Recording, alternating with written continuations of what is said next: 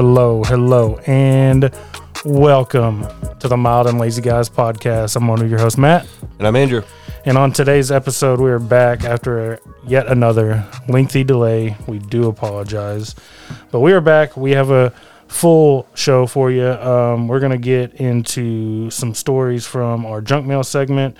We've got a good Mount Rushmore in honor of Big Brother Season 23 wrapping up. We're going to go over our biggest Big Brother villains and assholes. We've got Pick Your Poison. In the movie review, we reviewed the 1994 film Ace Ventura, starring a very young Jim Carrey. And then we are going to talk Cowboys. We've got 2-3 Cowboy games to go over. We're probably not going to hit too much on the old one, on the last few, but we're coming to you from on a Sunday night. Mm-hmm. Hours after a victory. We'll take a little shit on Philly. We can't just gloss over that. We can't let them skate by. And then we're going to wrap up with what are we watching and what are we listening to. But before we start, if I could you please, if you haven't already, go to iTunes, leave us a rating and review. Apple Podcast, if you're on an iPhone, every rating helps. Please leave a review. Follow us on Spotify. Spotify has a feature now where you can follow us. So anytime a new episode drops, you'll be notified and you can get it when it drops. We do have merch on our Instagram page. That's at Mild and Lazy. Follow us there. We have a merch link in the bio, so if you want to get some swag, support the pod, you can get it there. But with that, let's get on to the show. What's up, man? It's good to be back in the seat. It's good. Back in the saddle. Good day. Got to go to a Cowboys game for free. I can't beat that. How was it? Tell me about it. It was your first one, right? First one at the new stadium. I got to go to a couple, in Irving, again for free because like a friend of mine growing up in high school took me, which was nice. Well, really nowadays, guys like this, that's the only way we can go. Right. So everything was good. Parking is ridiculous. So I thought it was going to be like $75, which I was already like out on. Turns out it's now $150. That's just unreal. Yeah. So unless you just want to walk, a good 2 miles, or just circle around until you find a spot. So we actually found a spot just under 2 miles away, and there's a shuttle bus. So you pay $20, flat rate. We all got on. There was 4 of us. I should say we got the tickets because my buddy and my brother-in-law's work gave them the tickets, and my brother-in-law was out of the country still on work. So it was my sister, her mother-in-law, her son, my nephew, and I took the place of Brett, my brother-in-law. So there's 4 of us. We get $20. We get to go on the bus, but we're like, well, how are we gonna get back? Like, you gonna pick us up? And they're like, no. This is a one-way shuttle. Like, we'll drop you off. And they were like, some people either walk back or you can take an Uber. We're like, okay, so how far is it? And they told us it was half a mile. And that was some bullshit because it was much closer to 2 miles, which doesn't sound bad, but it's in a very populated, because the game's over, 100,000 people are trying to leave, and there's like sidewalks that would end, and then we're just walking in the road, like hugging a guardrail, like, like in a single file line where you got that white line, and then you got the guardrail, and there's about, 18 inches of space, and cars are just, casually going 40, 45 miles an hour past you, so that was the only bad part. I've always heard parking sucks, and it does, unless you just have like a lot of, disposable money and you just want to put $150 on it, which we weren't going to do. But other than that, once we got there, it was really good. My sister was nice enough to actually like buy me some food. So I had a Philly cheesesteak, which was delicious. You always hear they have good food there, and what I had it was delicious. Got a drink, got a souvenir cup that I'm sure will just soon enough just be used to wash Ellie's hair. It's usually what happens with those cups. Seats, they were up top, but there's a big fucking TV right there, and there's, that's the length of the field is that way. So it's like, from end zone to end zone, and then facing the other way are smaller TVs, and by smaller, I mean they're only like 50 fucking feet. It's like ridiculous. So you do get caught up like watching the monitor a lot, except when they were on our end. And I don't know how to describe which side we were on. We were on this side. So when the action was over there, I could really focus on it, and just the atmosphere. It's a good time to be a Cowboys fan with our offense and our defense coming together.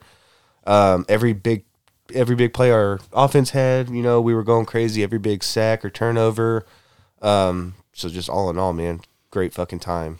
Couldn't be happier to go to a game for free. And if anyone else wants to take me to a game for free, I'm more than willing to attend. Except we're a package deal, so you have to take the show as a group. Sacrifice both of your tickets and give them to me and Matt. I went to one, back in 2016, probably 2015 maybe. Probably 15 because of who you said was 15, playing. yeah. It was against the Jets. It was late in the year. It was the year that Romo got hurt right before we drafted Dak. Kellen Moore, our offensive coordinator, was starting the game. I think he threw like 2 or 3 picks. We got ran out by the Jets. I mean, how bad is that? Run out by the Jets. And it wasn't, the atmosphere wasn't there. I think it was like a December game. You could hear conversations like a section over happening. I was surrounded by Jets fans. You could tell it was a bad year because that year we picked number 4 overall. So like you said, December, it's just been a rough year. People are probably just done. But it was cool. It was, I want to say it was like a Sunday night game for some reason. I would love to go to a Sunday night game and get there early. Yeah. Like noon and because that's the one thing I was going to say. Dude, people tailgating are doing it right. They had the best setup. So I would pay $150 or $75 each if me and you went. And we just cooked out, brought a canopy, and just chill. Get a couple more buddies, and we just stayed out in the parking lot, like for a Sunday night game, or even like a 3:30 game, so we can get there at like noon. Get a little wild, but not too crazy, and then come 7:30, we're heading home. Yeah, because all we need is a smart TV. Because I have a YouTube TV account and like a hotspot, and hook it up, and then we'd have the game right there. Yeah, because we were walking back, to get to our vehicle, which that was the worst part, like I said, but. Just the setups people had, it was amazing. Like smoking the food, playing cornhole, the game's on, music's playing. I'm like, this is, I would rather do this because the game was fun, but I'm not going to lie. I like watching it in my house, in my chair. Yeah. With the ability to pause and get a drink. I made a sacrifice today. I went and hung out with my dad, which is weird because my dad he's a boomer, if I can use that term. Oh, of course. He's a boomer. It's not a bad term. My dad's a boomer. He's a boomer. He's one of the dudes that wrote off the NFL when they started kneeling and stuff. I know. And yeah. he doesn't watch, but he was like, hey, do you want to come over and grill out and watch the game? I'm like, yeah, sure. It just wasn't the same because, I couldn't – we watched it. It was a cool setup. He's got a man cave that he added on to his house. So he's – he's an old hippie, so you walk through. They just knocked a threshold through the garage, so you walk through the garage and then through the threshold, and that's his man cave. He's got a hot tub set up. He's got a TV up in the corner. Dude. Yeah. Your dad's doing it right. He's got it carpeted. He's got hippie beads hanging down from the threshold. What? He's just an old hippie. So, let him introduce me to him. I will, yeah. I'll go watch a game. Well, maybe. It was cool hanging out with my dad, whatever. Landry got in the hot tub and Landry's getting in. Dude, he was, and I forgot he had it, so I didn't bring him any shorts. And he was like, Dad, I want to get in. I was like, just get down to your underwear. Next thing I know, he's naked, already in the hot tub. I was like, Dad, Landry's naked in your hot tub. He's like, whatever. So Landry was in the hot tub, me and him were watching the game. I grilled some bacon wrapped shrimp and a steak. That sounds good. Yeah, it wasn't bad, but it's not like being at the house where I can just focus, and this TV wasn't the greatest, but all in all, not a bad day. It's always good to watch a game with your dad. Yeah. Yeah, and he was into it more than what I thought, but he was a lot of questions because he hadn't followed him. So he's like, who's this number 20? Like, it's Oh, he's better than Zeke. Did Tony Pollard. No, it didn't, because Zeke had a good game. But Zeke did have a good game. Maybe I'm his good luck charm. Maybe the closer I am proximity, because he did have, I think he had like a 47-yard run or his longest since 2016. Wow, his rookie year. What do you know? We'll get into it because I held off. But yeah, no, it was good. It was fine. Landry got to hang out with his papa, and it was all good. But you're right. There's nothing like being, because you've got your ritual, you've got your seat, you composite. You've got, You usually prepare food before, or going then. Yeah, but it wasn't bad. So yeah, no, Cowboy games are definitely different in person. I mean, I've only been to one, but I did catch myself like watching it up, up at the screen. Yeah, and we were so high up, it was almost eye level. Eye level, for us. yeah. So why wouldn't I? Yeah, and it's like one of the biggest TVs in the world. You got to admire it. That's why they put it there. Mm-hmm. Yep. So anything else? How's the baby? we have baby update? Yeah, we went to the doctor Thursday. I got off for it. It wasn't an ultrasound. They just checked, like, you know. Probably vitals. Vitals, yeah. We heard the heartbeat, and he, like, measured her tummy to see, you know, I guess they can measure the baby that way. Said everything was good, that we're still expecting, you know, around that time. But if it's a bigger baby, because they said, they were like, well, your first kid was a big baby, and I don't think it was. I think Ellie was like 8 pounds, 6 ounces. It's pretty. I thought that was like average, but I was like, okay. And of course, Claire was like, well, I was a big baby. Claire was like almost 11 pounds. Like, Claire ruined her mother. Yeah, and then their sister had to be a C-section baby because of Claire basically coming down all shoulders and elbows and knees coming out of there. That is a big baby. That is a big baby. So they were like, well, since you have a history of that in your family, like, you know, we don't want you to let this thing cook any longer. I don't think they use that terminology, but it's appropriate. That's medical. Yeah, that sounds about right. I did perform a labor before. Like, I was there for one, so I picked up a little lingo. But I was like, man, if we could have this baby like second week of December, that'd be fantastic. That'd be great. Tax purposes, I can take off of work for like a month, right at the height of like all our shit for work. So I was like, Claire, I might just start like, you know, picking you up and dropping you on the ground real hard, like suplex, you know, like maybe we'll go jump on a trampoline or something. Yeah. That'd be fantastic if that baby came out like 2 weeks before Christmas. That'd be awesome for you. It would be. Selfishly, it would be. Speaking of babies, I want to give a shout out to friend and listener Eric. Him and his wife Christina. That's right. Gave birth to a healthy baby girl. Third girl, isn't it? Third girl. Girl dead. Yep, 3 for 3 on the girls. I would have been fine with another girl. Yeah. I only wanted, you know, I'm good with the boy because I was like the last of my namesake. But now So now I'm like, all right, pressure's on you, man. Like, yep. Whew. Exactly. This is my dad did the same thing. Like, I had my one son, I'm done. But I really like having a little daughter. So I was like, if we had a second one and you have a cool kid, like my kid's awesome, so why wouldn't I like her? But, you know, found out it's a boy. I'm not disappointed. I love that little man. I talked to him, get on his belly. I said, we're going to crush the fucking Eagles this week. I said, the Eagles are shit. I said, next week we got the Giants. We're going to crush the fucking Giants. I started whispering to him. Yeah. It's like this time next year, we'll be watching these games together, man. Well, that's awesome, man. And shout out to Eric. Congrats. Can't wait to have you back in the office. Yeah, and Eric, I'm sorry. I know you really want to play Destiny, but, you know, I want to play Destiny too also with you. It's just hard to get time. Hard to sit down and be like, you know, kind of zone out from my family so I can play. Even though it's a fun game. I'll give you that, man. We're going to get down on it sometime. We will play. All right. Yeah, so congrats, Eric. And also, Matt really wants to take you to that Chinese buffet that you always go to. No, I don't. Matt's been talking about it nonstop. No, I don't. Just ask him one more time. For reference, there is a Chinese buffet in town that literally, I'm not lying, it almost killed somebody. They had $1 million lawsuit against them, and Eric and his gutter palate. Can't get enough of it. I sold my soul one day. I was like, dude, I need this project out. I really don't want to deal. I was like, all right, Eric, I'll make you a deal. If you do this project for me, I will go to the buffet. And because I know he's going to listen, it wasn't as bad as I thought. I just didn't eat the rice. I didn't eat any rice. I just ate orange chicken. The orange chicken was pretty good. That's about the bare minimum. But I did find a good Chinese spot in Ferris of all places. It was legit. It was good. And I'm pretty harsh critic on Chinese food, as you could tell. But yeah, nothing's been going on with me. Just work. Well, what's the name of the restaurant? Star Chinese Cafe in Ferris, Texas. In Ferris, right on the square. I mean, you can't miss Ferris. I just never go out that way because it is kind of out of the way for us, you know. And neither do we. But I was on Facebook. I don't know when it was, but somebody asked for recommendations for good Chinese food, and everybody's like The Wall, Rice Box Express here is pretty good. And then one person was like, Star Chinese Cafe in Ferris. You won't find better Chinese food. And you clicked his picture and he's some huge fat guy. And you're like, this guy knows what's up. No, I didn't click, but I Googled it immediately, and it had like 4.5 or 5 stars, and everything looked good on the picture. So we went on Friday, and they charge you 85 cents for an egg roll. I've probably get about 5 of them. Yeah. The egg drop soup is fantastic. I had Mongolian beef. It was really good, really fresh. I think Lauren, she got some fried rice or something like combo fried rice. It was good. Landry got sweet and sour chicken because it's basically just Chinese chicken nuggets.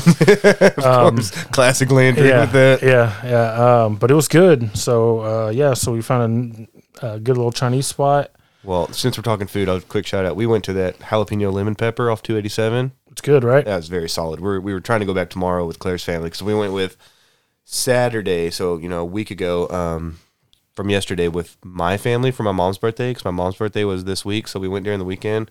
Dude, it was really good. That's good to hear because their original location's in Midlothian, so I was wondering if there would be like any drop off of quality. Like, I mean, I don't have a locations, and it was like good prices. They brought out like bean dip with Dude, the the salsa. bean dip is solid, good, isn't yeah. And the waiter was like a really nice guy, like joking. Like usually I'm like minimal talk, but he just had that kind of personality where you're like couldn't help but like kind of respond to him and good people. I think they had like a stage out back. Looked like they had like a platform, like where you could, and then like bench seating. So I was like, I'm pretty sure you can go outside and like listen to music. Right. They don't have their liquor license yet, so they're basically giving away free margaritas. So they brought a table full of margaritas, and Claire's just hammering them back.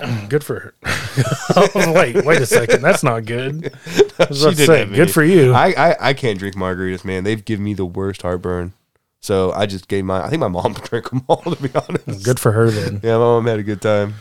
But yeah, nothing really going on. Just work. I don't know, probably about 6 months ago, I was tossing around the idea of going back to grad school and getting my master's. Finally pulled the trigger on that. Really? So applied, got accepted. So starting in January, I'll be going back to school. In person? No, online. For It'll be A&M Commerce? A&M Commerce, yeah. It'll be 100% online, just like my bachelor's. So I just want to add some more value to myself when it comes to my employer now and then, or in the future. That'll definitely help out. Yeah. So I discussed it with them. I was like, "Hey, look, this is what I'm thinking about doing. Do you think it's a good move? Would it help me here?" And they're like, "Oh yeah, sure. Yeah. I mean, they value education, so I think I'm going to go back, and I don't think I am going back. So I'm going to start that in January. Really, other than that, just work and family, and that's about it. About it for me too. I didn't have a real exciting break from this the last time we talked.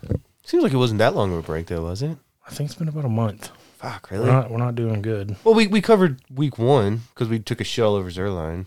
Okay, so maybe it was 3 weeks. It was going into week, so it was about 3 weeks, which is wild. We always say like, can't wait to be back and do this again. Yeah, and then it's like shit happens, and yeah.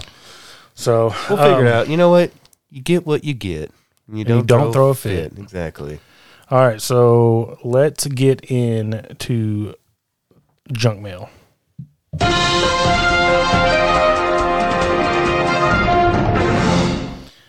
And our first story, if you haven't heard, there is it was started out as a missing persons case, and it's now since turned into a murder and a manhunt. But it is the Brian Laundrie and the Gabby Petito. I don't know case, I guess. Gabby Petito case. But basically, it was a boyfriend and girlfriend.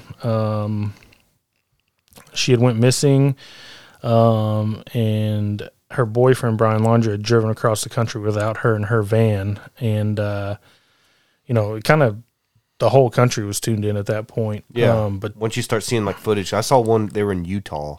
Mm-hmm. And you could tell like something was wrong, but they couldn't just get like a straight up answer like of the situation. It's kind of one of those things where the cops are like, "Hey, if no one's bleeding or nothing's bad, it's like this is just a dispute. Like y'all, two adults, like y'all need to handle it." Of course, they didn't know what was really happening. That she would probably be dead in a few days. And those cops have got to have been just sick. Yeah, we had. But at the same time, it's like it's just how do you know? Yeah, it's like it just seemed like a regular. Just like I said, nobody was like bleeding. If she felt in fear for her life, she could have said something, had the opportunity, but she didn't. So just like the cops were like, okay, and then let him go. And then the body was found in first. So then the weird thing was how he just like leaves without her, and he's like, yeah, I haven't seen her in a long time. I'm gonna head back to Florida and act like nothing, nothing happened, and people are like, well, where is she? Like, So can't just leave without her. Yeah, and then the FBI uncovered her remains at a Wyoming campsite. Yeah, so the video we saw in Utah, they went up to Wyoming because didn't they convert that van to like be a living van? Yeah, they were kind of on the road in like a tiny home van situation. So they found her remains at a Wyoming campsite, and then Laundrie snuck off into the night. And there's, when this kind of stuff happens, we're true crime fans, so we hear it all the time, or we listen to podcasts about it.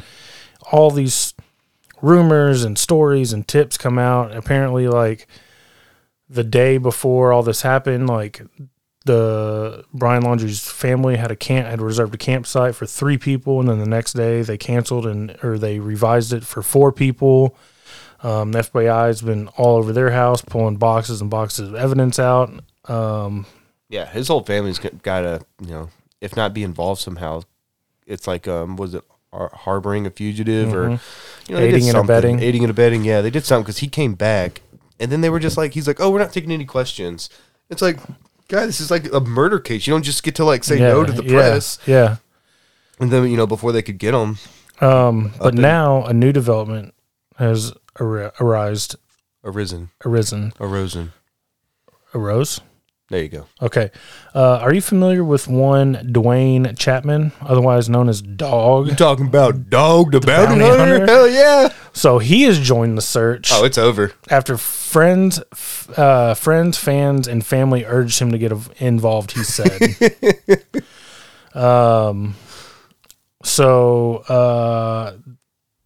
Let me see. We should say this is after the boyfriend just like vanished, Yeah. So he said something stood out about this case. His daughter, Barbara Katie Chapman, died in a rollover car crash in Alaska near Fairbanks. Near her Fairbanks home in 2006 when she was 23. Petito was 22. Quote, because I lost a daughter about the same age, I know what the parents feel like, Chapman told Fox News. And you want justification. You want the guy behind bars. Francie Chapman, the bounty hunter's wife, also noted that she and her husband had been widowed and said that played an emotional role in getting them involved in the case. But I think the family turned him away. Well, yeah, he's probably looked like a maniac coming up there and banging on the door, calling, "Dog's here, dog's on the case." Hey, dog's here, and dude. If you see this, like he has not aged well. Dude, his mullet is fantastic. Okay, maybe he did.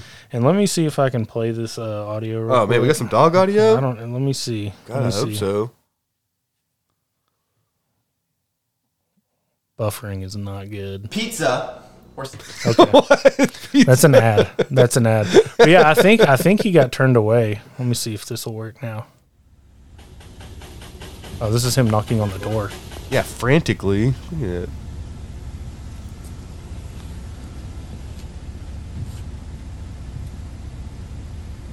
He was beating the shit out of that door, dude. Yeah. Probably why they turned him away. Oh, they got people taking pictures. You're going to have to keep doing commentary because I can't see what's going on. Sorry. No, he's knocking on the door. Now he's talking to somebody like off to the side of the house. Now he's walking over to the side of the house. Yeah, he probably didn't even get a face-to-face like meeting with the family. Looks like he's talking to a neighbor.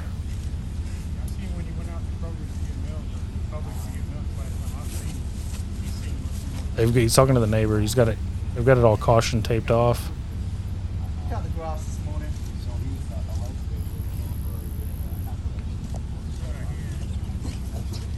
All right, there's not a whole lot here. I thought of a good name though for the case. What's that? The Dog Days of Summer. The Dog Days of Summer. If only he was given a chance, man. It could have been like a great episode title. Oh man. So Dog Bounty Hunter, he's on the case. If you ever hear this, call in. Yeah, call in. Give us a call. Give us a 5-star rating. Give us your side. But he says that he's close. I'm pulling up an article now from the New York Post. To finding him? Yeah. Finding the guy? Dog the Bounty Hunter is working to confirm tip about Brian Laundrie's location. He had a quote that he was within a day of him. Yeah, because as soon as I think he disappeared before they even found the body, which is just such a weird case for him to come back, act like nothing was wrong, but he doesn't have the person he was with, won't even talk to anybody. I don't see why they didn't fucking arrest that guy immediately when he was just like going into his parents' house. It's like, something was up. If someone went out, if that was Elizabeth and she didn't come back, I'd be like, this piece of shit was the last one to see her. Like, y'all need to talk to him. Yep. And now what I've heard is he's like a survivalist, and he could be like on a $25,000 or not dollar acre lot somewhere, like, roughing it, like probably it's Florida. You could be in the Everglades, or you could be in a. Well, I just saw a video of Dog the Bounty Hunter wading through. He's like chest deep in water, like wading through some swamp or some shit. We got to post that picture. We got to get more dog on this podcast. We need more dogs. But yeah, it says dog tracked the Laundrie family to a campground in Fort DeSoto Park, which was later confirmed by public records that showed Laundrie's mother, Roberta, checking into Site 001 between September 6 and September 8 after Gabby Petito was last seen or heard from. So yeah, dog is on the case, along with, probably tons of more qualified people. Very more. But yeah, I don't know, man. I just don't see how a guy just disappears. Unless he is some kind of like help. Bear Grylls type survivalist, and he's out there and, just really living off the land and just surviving. And he could die and they won't know, and like maybe even find his body. It could just be like this big mystery. But it's just a sad story because at the end of the day, like, a woman's dead. Yeah, yeah. And, the parents... He did hit it on the head, they want closure. But yeah, so that's Gabby Petito case. It's still ongoing. So yeah, we can give like an update. Yeah, we'll give it on the next episode. And before I move on and I forget, so you watched the Sopranos prequel movie, and what was it called? The Many Saints of Newark. Yeah, are you just channeling your inner mobster with the pinky ring? Oh, you like that? Yeah, you've got a gold pinky ring on right now. Yeah. I've had it before. This is a new one because I lost my other one. It's the most boss ring I could possibly wear. You look like you're channeling, Tony Soprano. You have a second one? I got you one, dog. No way. It's got to go in the pinky, though. Of course. Oh, I want to. I'm going to start I'm going to add it to the gift bag. You need a bigger one? I can get you one because that's going to be an extra one then. So that's going to be a part of the gift bag we give out for people. Dude. So we'll have the fanny pack. Oh man, a little bottle of whiskey, the MacGruber, and a fucking gold pinky ring. All right, so let's move on to our second story. Are you a fan of spaghetti? I am a fan of spaghetti. Yes, I am. I like meat sauce over meatballs though. Who doesn't like a good spaghetti meal, spaghetti dinner? If you're in Detroit, I have luck for you because Eminem has opened a restaurant called Mom's Spaghetti in Detroit. What took them so long, man? That's been sitting there since like 2008. Yeah, it's been just waiting to be opened. So, or 2002, excuse me. So this is an article from NPR. It says rapper Eminem's seminal song "Lose Yourself" from the 2002 film 8 Mile has likely inspired many listeners and artists with its urgent and motivating lyrics. And now it has also inspired a pasta restaurant thanks to this memorable line. His palms are sweaty, knees weak, arms are heavy. There's vomit on his sweater. Already, Mom's Spaghetti. A new restaurant called Mom's Spaghetti opened in the artist's hometown of Detroit on Wednesday. The concept restaurant is actually the result of a partnership between Eminem's team and a local restaurant group, and it started up as a pop-up shop in 2017. Mom's Spaghetti has made appearances at several Eminem festival performances since and has delivered food to frontline hospital workers and COVID-19 vaccinators in Detroit during the coronavirus pandemic. Paul Rosenberg, Eminem's manager, said in a statement that the response from fans has been overwhelmingly positive, calling the previous pop-ups really a test for us to determine whether there was enthusiasm for a regularly occurring Mom's Spaghetti spot that would be open all year long. Well, duh.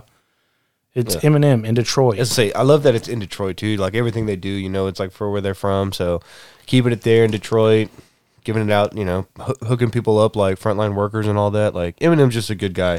He's like an asshole, but he's also such a good person. and if you're from Detroit, he's your asshole. Yeah. So let me Like, see. fuck Kid Rock. Who wants to claim Kid Rock? We got Eminem. Let me see if I can get this audio to play. If it's not another disaster like the last one. It's a Get your ad for sweaters Pizza ready, Roll. Detroit. Mom's Spaghetti is coming to 2131 Woodward Avenue. Want some road pasta after the game? Got that. Meatballs? You know we got that. What about the Sketty You need to see sandwich? this. Mom's got that too. Get ready to get some Mom's Spaghetti, Detroit. Opening in the alley next to Union Assembly this September. 313-888-8388. Mom's Spaghetti. It's all ready. That seemed more like an SNL short That seems than an like actual commercial. That seems like it was shot for public access television in the early 90s. Yeah, on a $0 budget.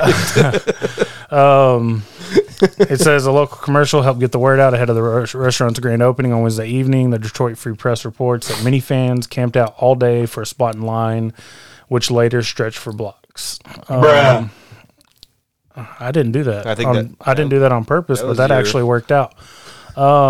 So let me see. You can get your regular spaghetti is $9. If you want to add some meatballs, spaghetti with meatballs, which on the menu it says spaghetti with balls, it's $12. I gotta see the size of those balls though.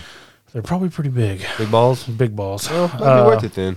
Spaghetti with vegan balls, $14 or $11 for a spaghetti sandwich. And we saw the spaghetti sandwich, and it looks good. So they have to like probably infuse it with like cheese or something to hold it So together. it's probably 2 pieces. I think I read this in another article. 2 pieces of Texas toast, and they put the spaghetti in, and they kind of press it like a panini. Yeah. And then Looks good. It looks better than what I thought when I just heard the term.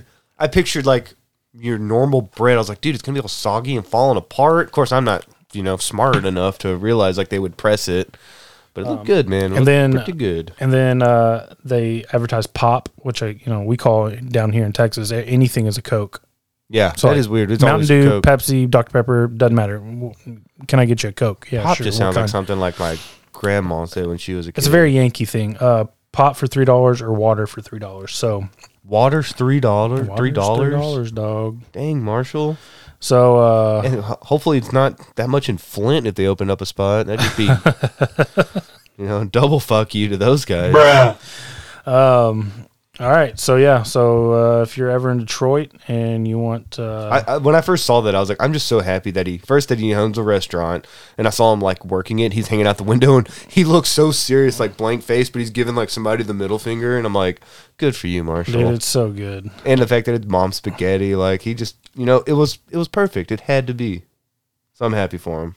Not that he That's gives like a shit about me. like how come Jerry Rice didn't come out with Jerry's Rice? Exactly. Thank you. I've been saying that for years. And it was that's where what's that rice company it's not Uncle Ben's. No, it's the one that's in a box that it actually has to like simmer and cook.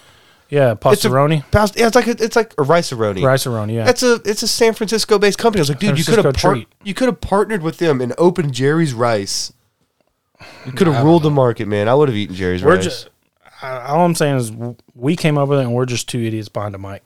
I don't see how that was missed, but he probably opened a dealership or something like every athlete. Oh yeah, I'm sure he's worth tons of money. He doesn't need us. All right, so that's it for the junk mail segment, and with that, let's move on to Mount Rushmore. And like I said in the opening, season 23 of Big Brother just ended. The finale. The finale was Sunday? Yep. A week ago. I Or kept was it thinking like no Wednesday.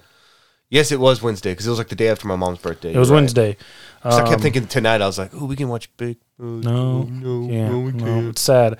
So we're gonna give our list of our biggest or best Big Brother villains or assholes. Everybody, are you ready to talk about Big Brother? Oh, Adorable. Thanks, Ellie. Thank and you. we are ready to talk about Big Brother. Yeah, we should just say like the reason we first thought of this, and we can go over it, and I guess we can just make this bleed over into like a recap of the. Yeah. But this all started with Final Four eviction of Kyland when he just went like straight below the belt to Xavier, who was basically the one who got him evicted. And just for context, Xavier has a brother who recently died like in May of He this passed year. shortly before he went into the house. And his brother had a son named Kobe that, named after Kobe Bryant. And so Xavier, without a doubt, it's got to be like a father figure to this kid now. So it's more than a nephew. It's like a son to him. So when he got evicted, when Kylan got evicted, first of all, he was wearing Kylan was wearing a ring of Derek's, and he slipped. I showed you that video. He slipped the ring off and put it in his pocket because he knew he was going home. So he stole a ring that was Derek's that his father gave him, and his father's now dead. So he's like taking a shit on two people there. Stole that guy's ring, and then he gets up and like. It was a tense moment, dude. We'll just. I got to talk about this now because we've been holding it in. He was like, just went straight below belt and was like, what would Kobe do? He's like, what? He's like, you talk about Kobe, and what does Kobe have to look up to? Yeah, because at first you're like, well, maybe he's talking about Kobe Bryant. Because what would Kobe Bryant do? He would face a challenge. He would face a challenge head on. But then he said something about like, your nephew's not going to have a role model. He doesn't have a positive influence. And when he did that, bro, X took one step forward. And every time I went back and watched it, like every time he said Kobe's name, he took like a half step. But he put his hands behind his back too, which was smart. Another half step forward, and it was super tense. And you could hear it in Julie's voice over the speaker. She was getting. And I was listening to the Winner's Circle, and Cody and Derek were like, it's not like they have big security guys. And they do have security, but they're like often like the wings, Cody and I think Cody was like, it would take them a good 30, 45 seconds for them to get to where they are. And a lot can happen in that time. I think Derek F., though, being the big boy he is, would have separated. He probably could have got in there and really kind of held him down. That's what he was. I heard an interview. Yeah, because he bench presses 500 and he probably squats 7. I don't believe that. Well, nobody was. That's true. He just said he does that. I should say. And he also said he was he made a lot of big moves. Nobody with bitch tits like that benches 500. Okay, and no one like that. Like he was just so delusional. But back to Kylan. Yeah, it was just like a scum because you said you can talk shit, Big Brother.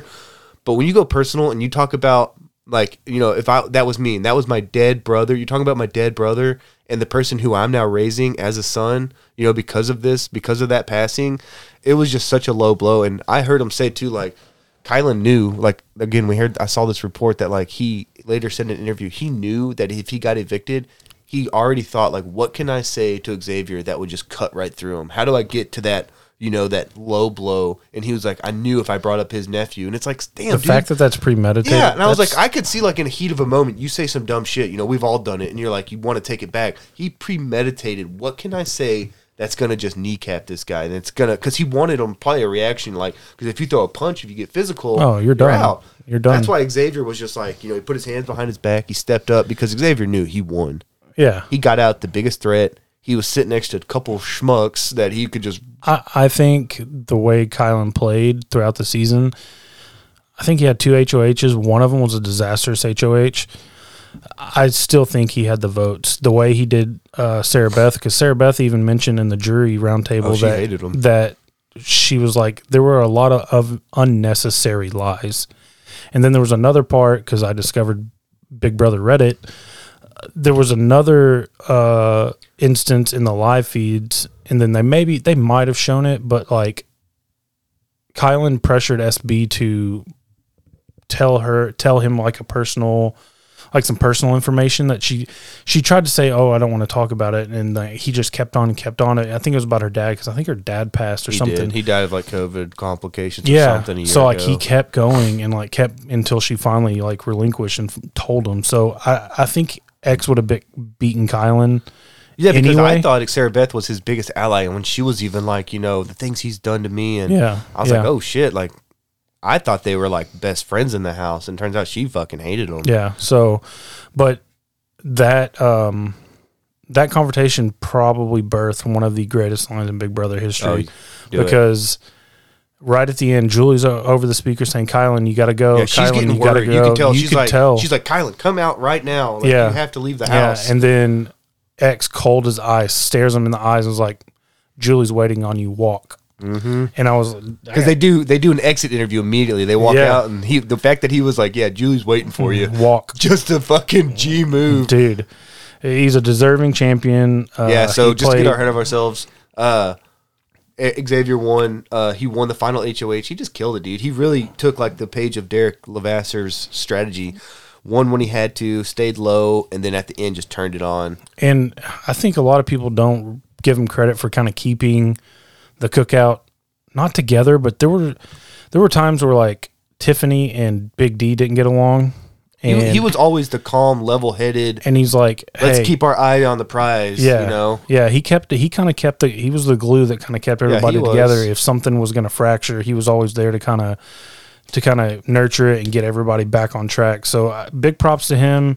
I'd love to see him come back. You know, I know we just did an All-Stars, but man, They'll give it a few years and they'll do an All-Star. He's up there. I'm not going to say he's on the Mount Rushmore of champions, but he played a great game. And we should say he beat Derek F 9-0. Yeah. It was a clean sweep, which we predicted. We're like, if he takes either one of them, like if he got out Kylan and he took Ozza probably would have got like Brittany's vote. Yeah. But I was like, if he takes Derek F, which is a smart thing to do, because Derek's done nothing but nap and give sass to everyone all summer. Even though he's delusional enough to think he was good. Like, did you hear him on Winter Circle? Yeah. He really thought like, oh yeah, I thought I had one of the greatest social games of all time. I was like, dude, you were an asshole. Like you would give arguments with people all the time. No. So 9-0. It's good to see a clean sweep, and I'm very happy for Xavier and for Kobe. Hell yeah, Kobe. Yeah. Fuck you, Kylan. So that's what started this list. I was like, Kylan is such a piece of shit. We should make a list of other pieces of shit. Yeah. All right. And I should say, very few other people on this list got as personal as he did. Because you can talk game, you can say everything you want, but as soon as you start talking about somebody's family, and that goes in just life in general. Yeah. It's not just Big Brother. You start talking about someone's life or family and getting too personal, that's when shit could get real quick. And let me get this off my. Let me say this before I forget it, but I've gotten a unique perspective because I was watching other seasons concurrently with this season. It seems like people have the game figured out, and the players are too good now. I think they really need to do a retool or a tweak or rework the format somehow or maybe cast differently, because it seems like back in the day, like season, obviously like 2 and 3, but even like 10, 11, 12, 13, there was a lot more drama. People weren't so worried about, getting killed on the internet. They would go after people. Really they would be ruthless. And now you've got everybody, I'm not going to ruffle feathers. I don't want to rock the house. And back, it was so much better. Social media ruined it because now they don't want to be like, I don't want my image to be, tarnished in any way after this, because after this I could get a sponsorship deal or I could be an influencer. So I want to be nice as possible. And it's like, well, then you shouldn't go. You should go on like. But that's where Price is Right. That's where they're in this catch. Kylan was on Price is Right. I saw that little piece of shit. But that's where I like just calling him a piece of shit. I'm just gonna keep calling. That's where production is kind of in this pickle, is where I think if you don't want influencers and the type of people that lend themselves to being on Big Brother, who have 3 months to basically throw away, are people with higher paying jobs or people with vacation time. Your blue collar workers, your everyday. Like, I know I couldn't go on the show. I couldn't. I'll hold it down. I couldn't chance CBS. I will gladly. But you know what I mean? Like, I think people, more blue collar, normal people can't take that 3 month chance and lose Especially their job with and bills and all that. So you've got to go for a little bit higher. I don't want to say higher class, because that's not like, I guess like higher tier of like employment. People. Well, and some of those people are young enough. Like, I guarantee you, some of them probably still live with a relative or something. Derek X does. A lot of them are students. Yeah, like student aged. Yeah. Like, I'm sure I could see Christian living in a basement. I think he does live. Because he's from the Northeast. Not like he's some creepy guy. Although there is this picture of him afterwards, and I made the comment on Reddit because it looks like he is sniffing Alyssa. It probably is. That's what everyone said. Like, he probably is sniffing her. Like, yeah, good point. Probably cut a locket of her hair while she wasn't looking. It's so creepy. And then he took all the hair from the season. Yeah, completed a doll. A doll. Exactly. I was like, he took that locket, put it with all the other hairs, and completed the doll. I would like to see some kind of retool. Like, I know you can't get around alliances.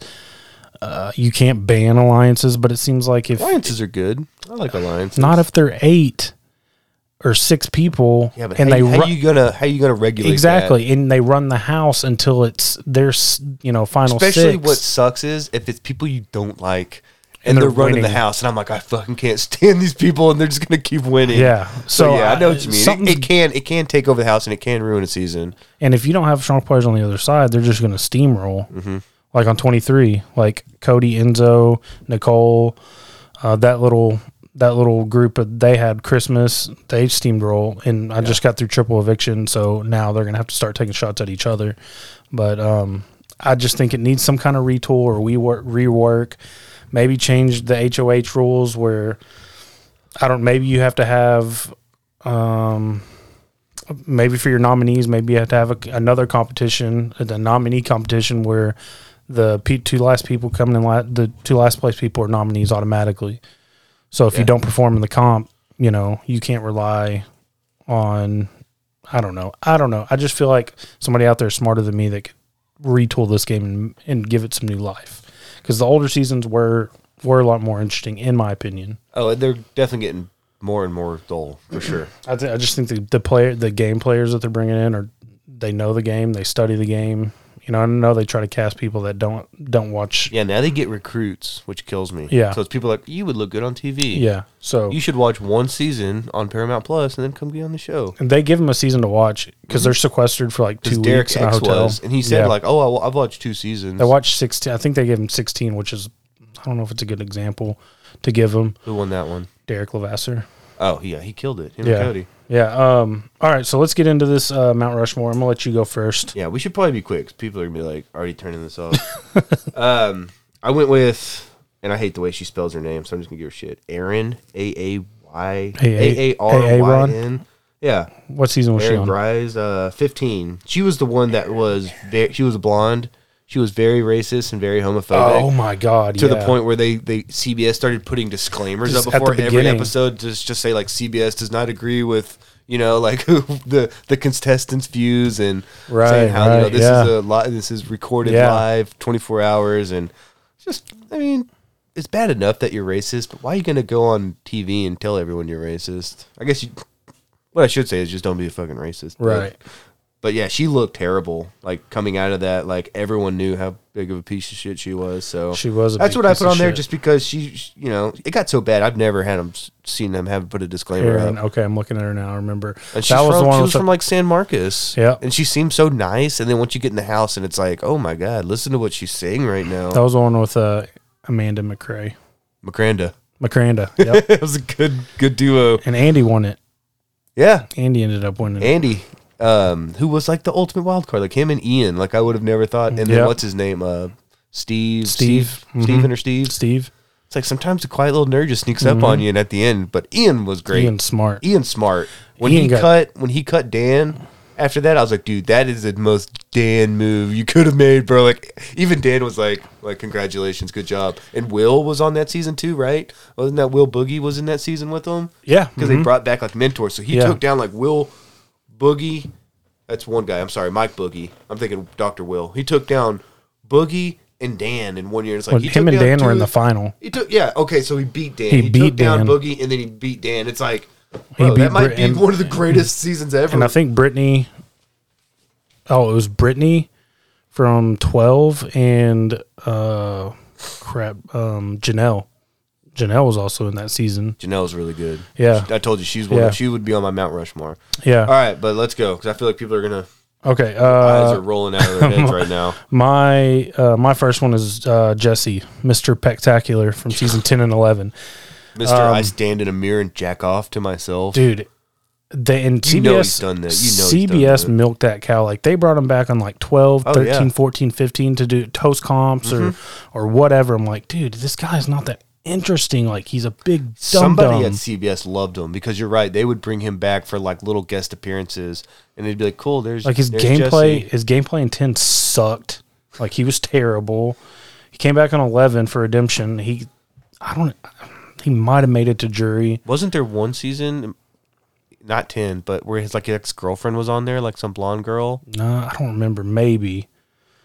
Anyway, Jesse sucked. And then she was like, yeah, he's an asshole. I should say Jesse's on my honorable mentions. Let me piggyback off of that. I just put I thought he was a good game player. With the target that he always came in, the way he was able to manage, and he was kind of friendly at times, but I just put major douchebag. So he was just the most narcissistic person I think that's ever been on Big Brother, and that's actually saying a lot. So I had him honorable mention, so I'm going to go ahead and say that. Okay, what's your second one? Second one, well, it'll be my third one, because I went Kylan, and then that Aaron. I'm going to go JC from 20. He was the little fella. Can I say that? That may be. Little person is correct, but little fella, I don't think that counts. Okay, well, fuck him, because what I said, it's going to make it sound bad. Or he did enough to make himself bad. I just put, I never liked him, and then later he sexually assaulted Tyler. Do you remember this? What? They showed it. You might not have saw it on the episode. They found it on the live feeds. He would wait until Tyler fell asleep, because Tyler was a good-looking guy. He's like a surfer. Of course he is. You know, he had beautiful head of hair. He would wait till Tyler fell asleep, and he would put his hands in his pants and play with Tyler's balls and dick, and they caught him on the live feeds. He sexually assaulted that guy. He fell asleep, and he would put his hands in his pants and like play with that guy's junk. How did Tyler not wake up? Yeah, and then when they found out and like people like told him, like they never did anything to JC. They let him stay on the season.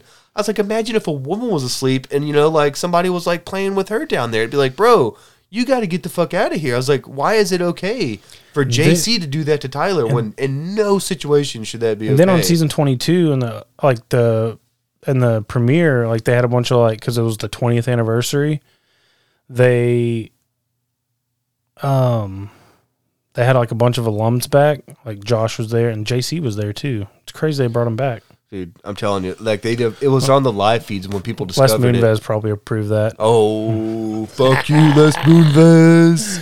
All right, my second one was Vanessa Russo from season 17. See, I like she Vanessa. was just played the fucking victim.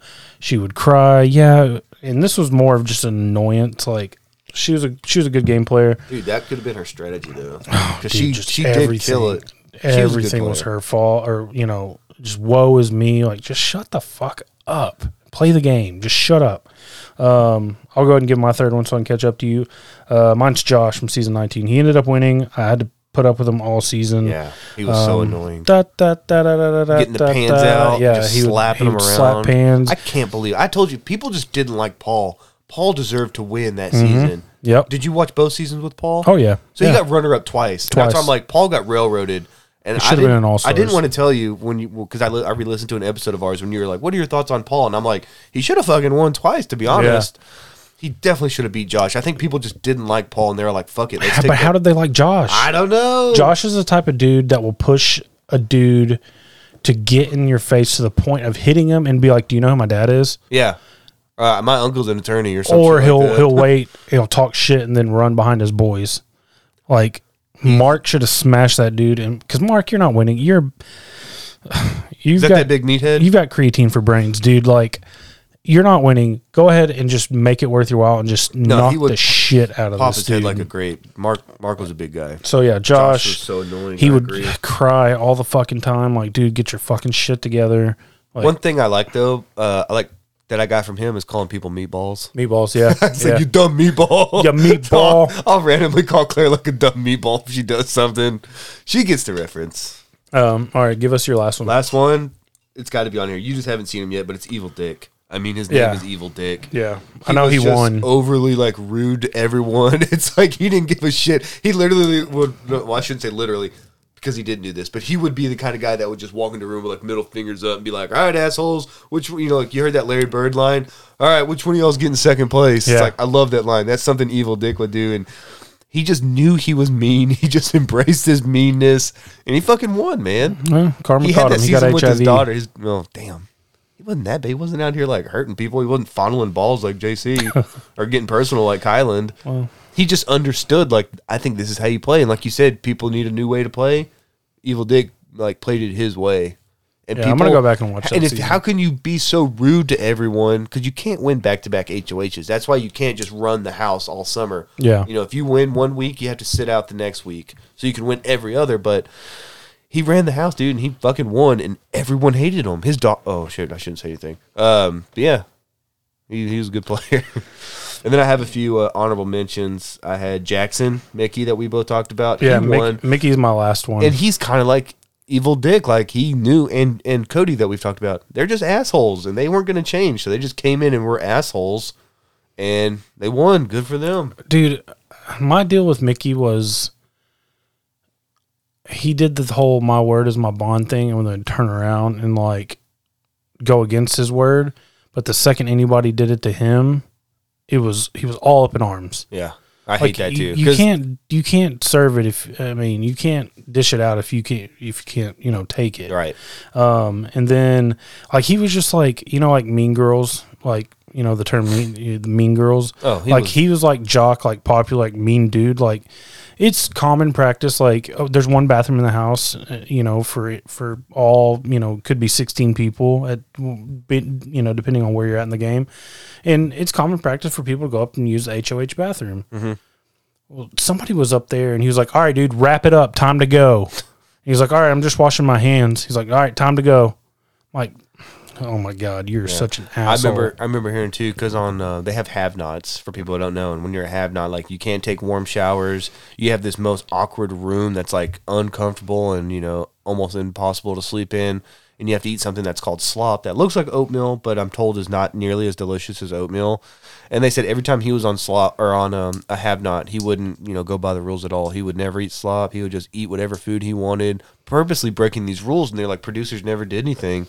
Usually they drives me wild. If they're on the block, they usually get like a vote against them, because I've seen that happen to Cody. Was his name Cody, the psychopath? Yeah, the cool guy with Asperger's. He's not cool. He's pretty cool. Psycho.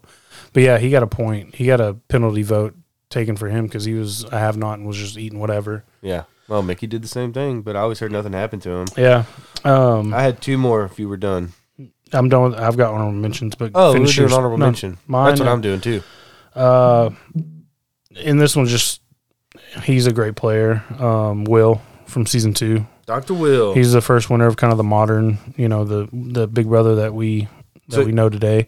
You could put in Boogie too and just make it Chilltown. Yeah, Chilltown. They were just the greatest alliance. They were just like high school, like that high school clique. But he's a great player. And then Russell from season 11, he was the hothead. Russell's a douche. His brother was on Survivor. He headbutted Chef Joe, which, I don't know why you would immediately, okay, well, you can go home now. Yeah. That's what they're going to do to you. Yeah. It's not like you're going to get in this big fight and everyone's, oh, man, you're so cool. Hey, why don't you be HOH this week? It's like, you dumbass, you're going home now. So, yeah, the production pulled him off and sent him home immediately. And then my last one is Paulie, which is Cody Calafieri's brother from season just 18. A douche. He's just a douchebag. A huge douchebag. Yeah. And then there was allegations of him being racist and sexist and all this stuff after he left. But I was actually rooting for Paulie just because of that Cody connection. But I'm like, did you not? You have? Yeah, because I like Cody, his brother. You had a roadmap. Did you not listen to anything your brother told you coming into the house? Anyway, my last two, I had I can't remember the season he's from. Maybe you've seen it now. It's like Josiah. The dude who was a, what do you call it, Messiah? He's the self-proclaimed Messiah. A Big Brother Messiah. And he was evicted in week 2. Yeah. He was the second one out. Yeah. He just came in and was just so full of himself, and I couldn't stand it. I love those dudes because they never last. Oh, exactly. They never last. You want to come in and be the big guy and, talk tough. It's like, okay, well. I think it was season 21. Yeah, it was Swaggy C. Swaggy. Remember? Such a douche. Yeah, and he had T-shirts with his own fucking nickname on it. And then he brought merch for everybody else because everybody else was wearing his shit too. And then he got evicted pretty soon because he didn't even make it to jury. No. What did he do? Proposed to a girl that he knew for about 20 days. They're still together. To Bailey. They're actually about to move to Dallas. Cringy. Don't ask me how I know that. Yeah, that's kind of weird. Last one, Derek F. I just put he's the worst runner-up ever. Worst. Nothing but naps and sass, but claims he carries players. Okay. His speech to the jury, and he was trying to make his argument. They were laughing at him when he was trying to say I did this and did that, and they couldn't control him. No. They laughed at him. I was like, that's what you get, man. You did nothing but sleep and give sass. But he knew he was cooked, because he got $75,000. Fuck it. After they evict somebody, they always go back to the house and the mics are still hot. When they evicted Ozza, he was like, all right, dude, just give me my $75K. I'm ready to go. Yeah, he knew. $75,000 to just basically have a 3-month vacation. It's not bad. All right, so that was our Mount Rushmore. Sorry for all you non-Big Brother guys. Dude, that probably went for 30 minutes. Yeah. Yeah, so if you want to skip from about maybe the 30. You're telling them now, you dork. They just suffered through it. They can't do. I'll put it in the description. Just if you don't want to hear about Big Brother, just skip minute 35 to minute 59. God, it was nearly 30 minutes. Yeah. Yeah. Hey, good news though. No more Big Brother. It's over. Until Celebrity Big Brother this February. And then we got more summer coming up. So maybe we'll just do a separate Big Brother podcast. Maybe. That might be like our Achilles heel where people are like, I can't stand when they talk Big Brother. All right. So we could just talk for about another hour at least. Let's do Pick Your Poison. I'm going to let you go. You gave me the wrong cup. Oh, was that movies? Yeah. My pinky ring clinking. All right, Tony Montana. Tony Montana? Who the fuck is that? Isn't that dude from Scarface? Tony Montana? You said Montana. Would you rather know all the mysteries of the universe or know every outcome of every choice you make? Do conspiracy theories count as mysteries? Of course. Okay, then give me that one. All the mysteries of the universe? Yep. I want to know JFK. I want to know 9/11, chemtrails, aliens. Give it all to me. I can tell you about that, man. I know. We'll talk afterwards. I know you can. I think I want to know every outcome to every choice I make. So then I would know if it was a good choice or not. Like, hey, should I put X amount of money on this game? Am I gonna win? Yes. Okay, cool. I'm gonna use that for the right. You're just gonna like fill your head with all these terrible truths, and you're gonna like mine's gonna explode. I'm gonna end up like Ted Kaczynski in a cabin. Exactly. You're gonna be a cabin writing a manifesto. Which shut up. We both have that copy. Yeah. Disregard that FBI if you're listening. Yeah, they're probably like, this guy just buys Ted Kaczynski books and pinky rings off eBay. Like, what the fuck? Buy the most random stuff. Oh, shit. But yeah, I'm going to know the outcome of every decision I make, so I know if it's a good decision or not. Okay. All right. That was a good one. We'll stick with one this week. And with that, let's move on to our movie review segment. We watched Ace Ventura. Yep.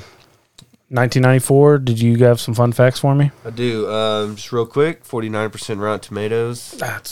It was a $15 million budget, and it made 107.2. So that's really good. Jim Carrey was credited for one of the screenwriters. I don't know if you saw that. This was a good one. This was notable people who they were thinking about playing this, because Jim Carrey, like you said, was very young. I think he was on In Living Color at the time. Yeah. So he wasn't like, super a big young breakout star yet. They actually offered the movie first to Rick Moranis from like Honey, I Shrunk the Kids. Yeah. If everyone, now you'll probably get that, and like Spaceballs. He declined it. Then they considered Judd Nelson and Alan Rickman, which I can't see either one of them doing it. But they never offered it to him. They just considered that. And then they were thinking about changing Ace to a woman, and they were going to cast Whoopi Goldberg. Oh, my goodness. So think how terrible this film could have been. Luckily, it was saved by Ace Ventura, because now we know he's just on another level with like his energy and his physical acting. Yeah, his physical acting, his impersonations, and just the way he'll just like put himself out there. His faces, like the way he contorts no one else face. can do that, and I couldn't see Whoopi Goldberg talking with her butt at a police station. No. It's like only Jim. That's why I think I put on here somewhere like only Jim Carrey could have played this character. All right, so let's get into it. The first scene, we get Ace going undercover as the UPS driver, and he's carrying a package, and he gives no fucks about this package. I love how it's like taped up, fragile, and he's just like kicking shit out of it. He gets in the elevator, and the elevator door smashes it like 3 or 4 times. Takes about 4 times, and he goes, oh, sorry, pulls it back. Lines up a field goal in the hallway. Yeah, yeah. The next thing I wrote down is I forgot what a great physical actor he is, because it's displayed throughout the whole movie, but we already touched on it. The faces, just the physicality. Yeah. Who after watching these movies didn't like try to do a Jim Carrey impersonation in the mirror? And there's so many quotable lines. I think I got them right here too. Lines that I use to this day. Tell me what you got if you wrote them down. I didn't write them down. Too. Lehu Zaher, yeah, like a glove. Anytime I find like a good parking spot, you gotta say it. So, alrighty then. Yep. I like to when I take a big deuce in the bathroom and I'll open the door. Do not go in there. And Claire's like, okay. Really? Yeah, these are things like we just said growing up now. All right, so Ace, he's undercover. He's got a package. So I guess he's going to rescue a lost dog. Mm-hmm. After he delivers the package, he steals the dog and replaces it with the stuffed animal. Do you know who that guy was though? That's Randall Tex Cobb. He was a boxer in like Really? the 70s and 80s. He's known for having one of, if not the greatest chin, which doesn't mean like he had a good-looking chin. It means he could just take a punch all day. They said he was never much of a brawler. He would just outlast him because he could take so many punches. Is it like that Simpsons episode? Yeah, exactly. Where Homer? It's exactly what it is. They would just like get tired. He'd wear him down, and then finally, like he would get some shots in. But he had a shot like at the title, I think. And Wow. I looked it up because he was also in Raising Arizona. He was like the bad guy, that was trying to get the baby on the motorcycle. So I knew exactly who that was, and I knew he was a boxer, but I didn't know he was known for having one of the greatest chins. Okay, no, I didn't know that. And he's just a terrible looking man. He just looks so scary. Yeah. But yeah, that was where he gets the dog, does the old switcheroo. So the owner realizes it. He ends up finding Ace, and he's just beating the shit out of his car with his baseball bat. He's just having a good time too. He's like making jokes. Yeah. He's like, "Can you validate my parking?" Yeah. Alrighty then. He's like, "Are you hungry, little fella?" And he pulls out the ashtray. It's got kibble in there. Yeah, because the car's like flooded the engine or something, so he's trying to get it started while this guy's just destroying his car. And if people don't know, cars used to be carbureted. So if you press the gas and you flooded the carburetor with gasoline, it wouldn't start. Let me remember my notes. So yeah, the owner ends up finding Ace, and he's beating the shit out of his car. He hops on the back. There's this chase scene where he's hanging onto the back. He eventually gets rid of the guy. He gets away. Ace returns the dog to its owner, and he gets rewarded with a blowjob from Tits McGee. Jesus, I can't believe it's like on a roller coaster too, dude. And he's like hanging on to like the door frame. So that was my reference of like, so what's going on? My young mind, I'm like, I guess he's having fun though, right? Yeah. I was like, is that how it happens? Something's going right for him. Next, we go to Dolphin Stadium, and we see Snowflake the Dolphin. That's the Miami Dolphins mascot being stolen. We find out that Ace is behind on rent. He's showing up to his apartment, bags and bags of animal food, and he runs into his landlord, and his landlord's like, "Hey, you're behind on your rent." And he's like, "You're not supposed to have any pets." He says he has all that food for protein. Yeah, he's like, "What's all this pet food for?" He's like, "Fiber." They're fiber, yeah. So he gets he tells me he's on a case of a rare albino pigeon that has a $25,000 reward. As soon as he finds that pigeon, he's gonna get his money. He's gonna get his rent. Yep. And then we get our first look at a very young Courtney Cox, and she's getting ripped a new one from, I'm guessing, the team owner for getting Snowflake being stolen.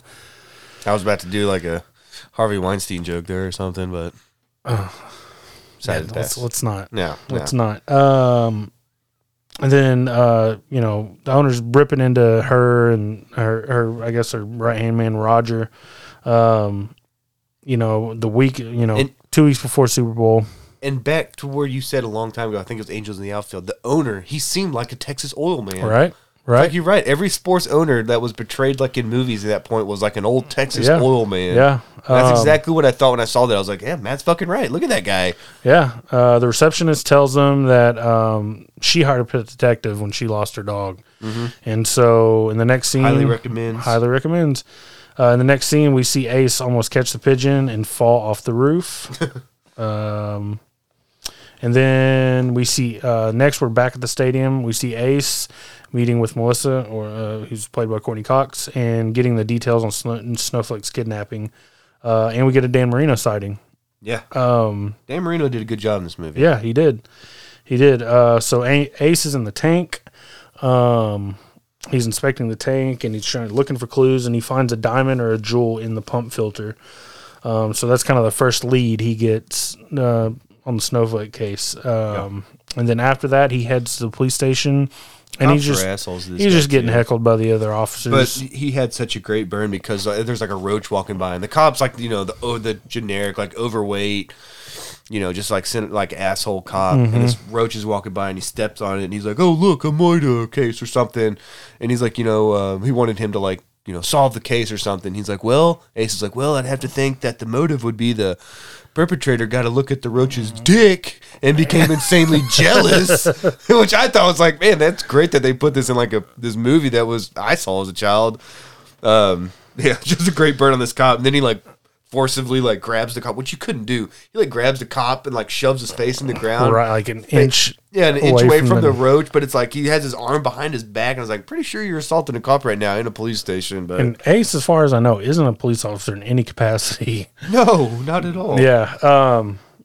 So, and then the next note I have is Tone Loc in the house. Hell yeah, I put pretty much the same thing. I like Tone Loc all in caps. And then we get, for me, one of the most memorable or famous scenes in the entire movie. Oh, and that's the one where cinema history. What are you Ace talking about? is talking with his ass. With all these puns, I need to ask you a question. It's Yeah. like, okay, we get it. You're talking out of your butt. Yeah. So, and then while Ace is talking out of his ass, we see Einhorn for the first time. That's a great name too, Lois Einhorn. Yeah. Sounds like a hard bitch. Yeah. So, Is it weird that like even knowing what I know now, I still look at her and I'm like, dude, Lois looks pretty good. yeah, but she wasn't really that's not really a dude. No, it's not. She- But I'm just saying, even though I know like what's coming later, I'm like, Yeah. I'd fuck Lois. Still hit it. Still hit it. So her and Ace have this little interaction. She basically tells Ace to hit the road, and He had another line too. It's like, I'll give you a call sometime. Is your number still 911?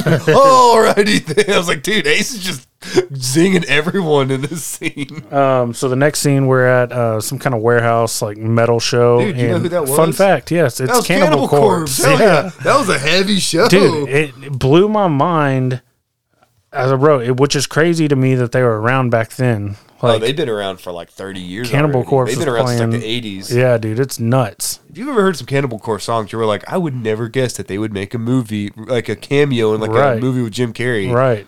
Like a big Hollywood production. Yeah, like a legit Hollywood movie. Like Cannibal Corpse is brutal. And then one of the next another good line is he's knocking on the door and he's like, "What's the password?" He's like, "New England clam chowder."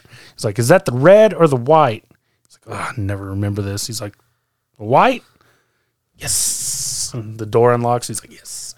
Eating Woodstock. Yeah, so he goes to meet Woodstock and for pumping for some info, and Ace finds out that Roger Camp, who's a billionaire with a rare fish collector, purchased some really big equipment that a civilian, as he put it, Yeah, highly suspicious. wouldn't need. And so Ace and Melissa head to the party, and they find out Camp's having a party or get together.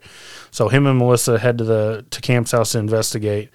And I wrote so many little lines and details that I missed when I was younger that are just so hilarious. So Ace starts snooping around, and he finds a tank that's big enough to hold a dolphin, but in fact, I guess there's a great white shark in It's there. got to be a great white. It's like the one from Jaws Yeah. comes at him. Because he's like, come on, Snowflake. He's got a little fish there. yeah. Just thinking a cute little dolphin's going to pop up. And this It's monster. a fucking man-eater. So Ace falls in the tank. He gets drug around by the shark and comes out of the bathroom all wet, missing half his clothes. And he delivers the line that you use. That I use every time I drop a stinky poop in the house. And then he's got like a pocket full of water, and and squirts water out of his pocket. It's those type of things that I didn't catch as a child.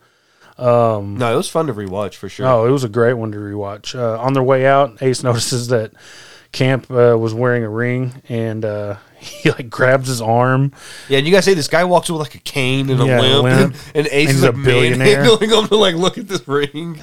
He's checking to see if he's missing a stone, and then they go back to Melissa's office, and Ace explains to Melissa that they're looking for a 1984 AFC Championship ring with a missing stone. Yeah, he figured that out real quick, which Yeah. makes you think like he does have like detective qualities. yeah. Because he knew specifically, he's looking through and he's like, well, I'm looking for a 1984 AFC Championship ring. Because it's an orange stone. Yeah, because it's missing this one stone that he found in the tank. And then we get a montage of Ace like checking the rings of former players and coaches. Dude, we get a Don Shula sighting. Don Shula.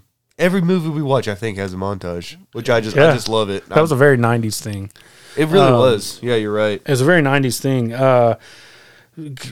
One guy, he pops in the shower with the towel and he just leans his head in because he knows he's about to just get hit. Yeah. He imprints the ring on his forehead and he goes in the mirror and he's counting the stones. Yeah. Another guy, he's trying to get a look on the track and the guy's running around the track and the guy just outruns him, and then a few moments later you just see him douse a rag in chloroform, like just take him down, count the ring. Don Shula went to go drop some mail in a slot and he's hiding in the mailbox and he grabs his hand. He's got one of those like what's it called? He's got like a monocle, like with a flashlight. He looks so crazy in there. I love it. And then the one guy in the bathroom, he's trying to. So the guy's holding his dick peeing, and Ace is peering over. The guy notices, and he kind of gives him like a head nod back and a wink. And Ace is like, "All right, let me just get out of here." And the guy follows him out. Ace is like, "All right, I'm gonna bail on this one." So Ace is on the trail. He's trying to find. He's really putting in the work. He's putting in the work. And then the next scene, we found out that Roger has quote unquote committed suicide. Yeah, I said, man, shit got real all of a sudden by jumping off his 20th story balcony. I love when they pull up to like a murder scene or something, and you hear like that saxophone music followed by the guitar. It's like, oh, that's when you know somebody just died in like an 80s and 90s. So movie. they were zipping him up, right? And he looked like totally normal. If he fell from 20 stories, there'd be nothing but blood. It would guts. be just goo, like nothing. But he was apparently fine. I no guess head he's trauma. not a real method actor then. No head trauma. Jeez, Daniel Day-Lewis would have killed himself. Yeah, he would have died. So Ace goes up to the scene and he makes this case that Roger was murdered and not and didn't commit suicide. And he does another great scene. Yeah, the sliding glass door. How do you not walk past a sliding glass door and do that scene? I used to do it all the time. I did it like 3 weeks ago when my sister's new house before we even knew we were doing this. So yeah, he's saying, hey, there's no way the scream could have come. Yeah, she heard. Oh, you're outside because the neighbor had heard a scream. And he's saying there's no way that scream could have come from inside. Yeah, because the guy who came to the house had to open the door. Yeah. And I was like, you wouldn't be able to hear that and scream. He's screaming. And it's true, man. Like, he's opening it and you can hear the detective. scream and he closes it and you can't hear him. He's like, that's double pane, soundproof glass. Ace knows his shit. Yeah. And then after that, Ace learns about Ray Finkel because he sees that picture. He's in Melissa's office and he's like, "Who is that?" He goes, "Who the hell is that?" Yeah, and he's like, "Well, your photo is beginning of the season. Ray Finkel wasn't added until mid-season." And then I just put after that he immediately bangs Courtney Cox. Yeah, and I said he bangs Courtney Cox with all of her animals watching, which. Probably isn't a big deal for Ace, but it'd be weird for me. I was watching that part with Claire, too, and we're watching the bed, and I'm like, that's another thing you think growing up in movies. Like, you would think every time you had sex, you damn near break the bed. Like, it's just, that bed was swinging like 8 to 10 inches off, the wall, and then back and slapping it. And I'm like, were they just like on stilts when they had sex on this bed? No, mine never lasts long enough to break any beds. It's over. I've never broke a bed, but I'll take her to Pound Town. Love you, Claire. But we ain't breaking beds. It's a sturdy frame. Every time though in movies, you would see like the bed's about to fucking fall apart. Like Ray Charles built it from IKEA. So that's a good line. So Ace learns about Ray Finkel and he's on the search. He's looking for Ray Finkel, and Ace shows up at his parents' house, and he gets met with a shotgun to the face. Well, it's just like covered in, covered in hateful graffiti. Yeah, it looks like abandoned. We're about to find out why. So, yeah, like you said, it's like not a warm welcome, gun to the face. Yeah, so he eventually gets in, and the mom is out to lunch. Mom's fucking crazy. So he quickly learns that Ray is crazy, and so is his mom.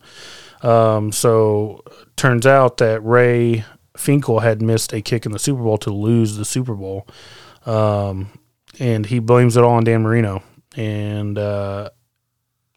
because the laces, Dan Marino held the ball with the laces in. Mm-hmm. As a former kicker, I will tell you that does. Yeah, I've always heard that makes a difference. That does make a difference because you never want to strike the laces. You want to strike the clean part of the ball. But yeah, so he goes up to his room and he finds a death shrine. You missed the best line that the mom gave. What? After she talks about that, this quote: "Dan Marino should die of gonorrhea and rot in hell."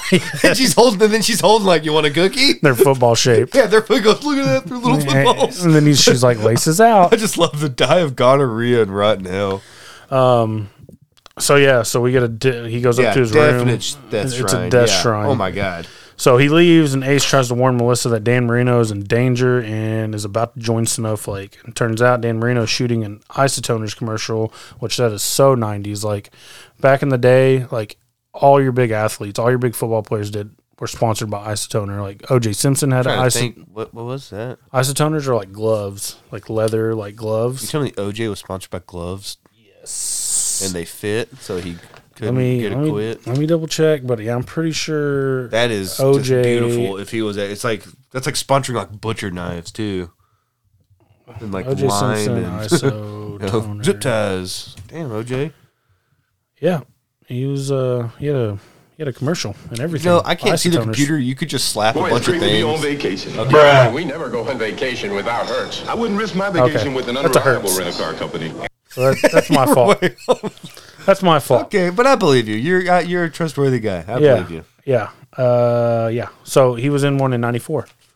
Wow, the year he didn't kill Nicole Brown Simpson. Right. Okay. So Dan Marino is shooting an Isotoners commercial and gets kidnapped. Ace runs. So Ace shows up right before or right after he gets kidnapped, and he's on the chase trying to catch these guys that got Dan Marino. And I said Ace runs over 2 police officers while in pursuit of Dan Marino, which has got to be a felony of some sort. And then he shows up at the police station and he confronts Einhorn about his Ray Finkel theory. Mm-hmm. And Einhorn goes in for a kiss, and Ace says, "Your gun is digging into my hip," which you hadn't put the pieces together yet. But Ray Finkel, that's not a gun that he's got there. And then Ace goes undercover in the Shady Acres Mental Hospital, the same place that Ray Finkel escaped from, because we learned at his house that Ray Finkel was in a mental institute from all of the trauma that he suffered, after missing the kick. And he escaped. So Ace goes undercover, and I said this is one of the funniest scenes in the entire movie, like where he's playing the character of her brother, and they're trying to commit him. Too many football hits to the head. Yeah, and he does like the slow motion play where he's like and then goes in reverse. And he goes in reverse. I like and the just, reverse. Just the whole bit was so funny. That's what I was saying. Only Jim Carrey could play that part. Yeah. He sneaks his way into a storage room and finds Finkel's belongings because they learned that he'd left some stuff there. And he makes a connection that Einhorn is Finkel and Finkel is Einhorn. Mm-hmm. And then the next scene is another funny one where he makes the connection. He's in the shower and he's just like plunging his face. He's throwing up. He sets his clothes on fire and he's just in the shower. And he's got it's got the song "The Crying Game" playing in the background. He's just crying in the shower, letting the water run all over him. And then the next scene, isn't he got 30 pieces Dude, of gum he's got the biggest wad of gum ever.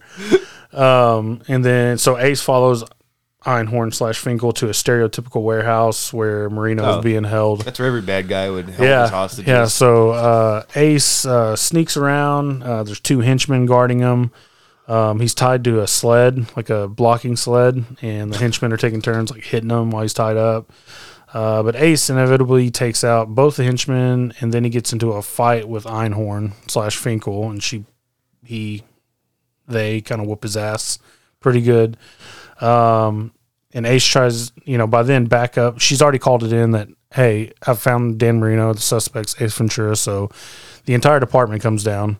And Ace is trying to convince everyone that Einhorn is a man, and he strips her down. He's like, first he starts with the wig. Yeah. And he's like, that thing's really on there. He's like, that thing's really on there. And he's like, well, be kind of hard to hide these, and he strips off her shirt, and he's like you can get that done in a weekend. That's a surgery that can be done over a weekend. I should say, great boobs on Ray Finkel. Yeah, great boobs. Great boobs. Way to go, Ray.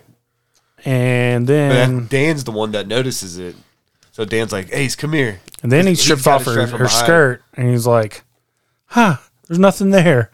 And then Dan calls him over, and he's like, hey, check out the back. Yeah, because she's hiding a fucking hog back there. And she's like, either he's got a penis or he has the worst case to hemorrhoids ever. And he spins around. And you see it like he turns around. And you see the impression. It's Dude, like just big, meaty just cock. Cock and balls just all stuffed in the back. He's got the ultimate fruit basket going on. To tuck it that far back to where it like curls up to your butt crack. I was like, dude, Finkel is packing. Yeah. So he saves the day. Ace saves the day, rescues Snowflake. Dan Marino returns at halftime. I was going to say, did you mention how they're at the Super Bowl? Yeah. You know, they're playing the fucking Eagles. Yeah. That's when you know it's a made-up movie. Yeah. But I did put here at the end, he beat the shit out of the Philadelphia Eagles mascot. Well, I think that was which almost may have like been the best homage part. to like Philly, to where it's like only Philly would like mascot would get in a fight with this guy, and so they're thanking like the PA announcements, like thanking Ace for saving the day, And he's just beating the shit. At this point, he's laying on top of the mascot while the mascot guy's on his back on the ground, and he's just like hammering him back. Yeah, they're like, special thanks to Ace Ventura, and he just stops and looks up and waves. Yep.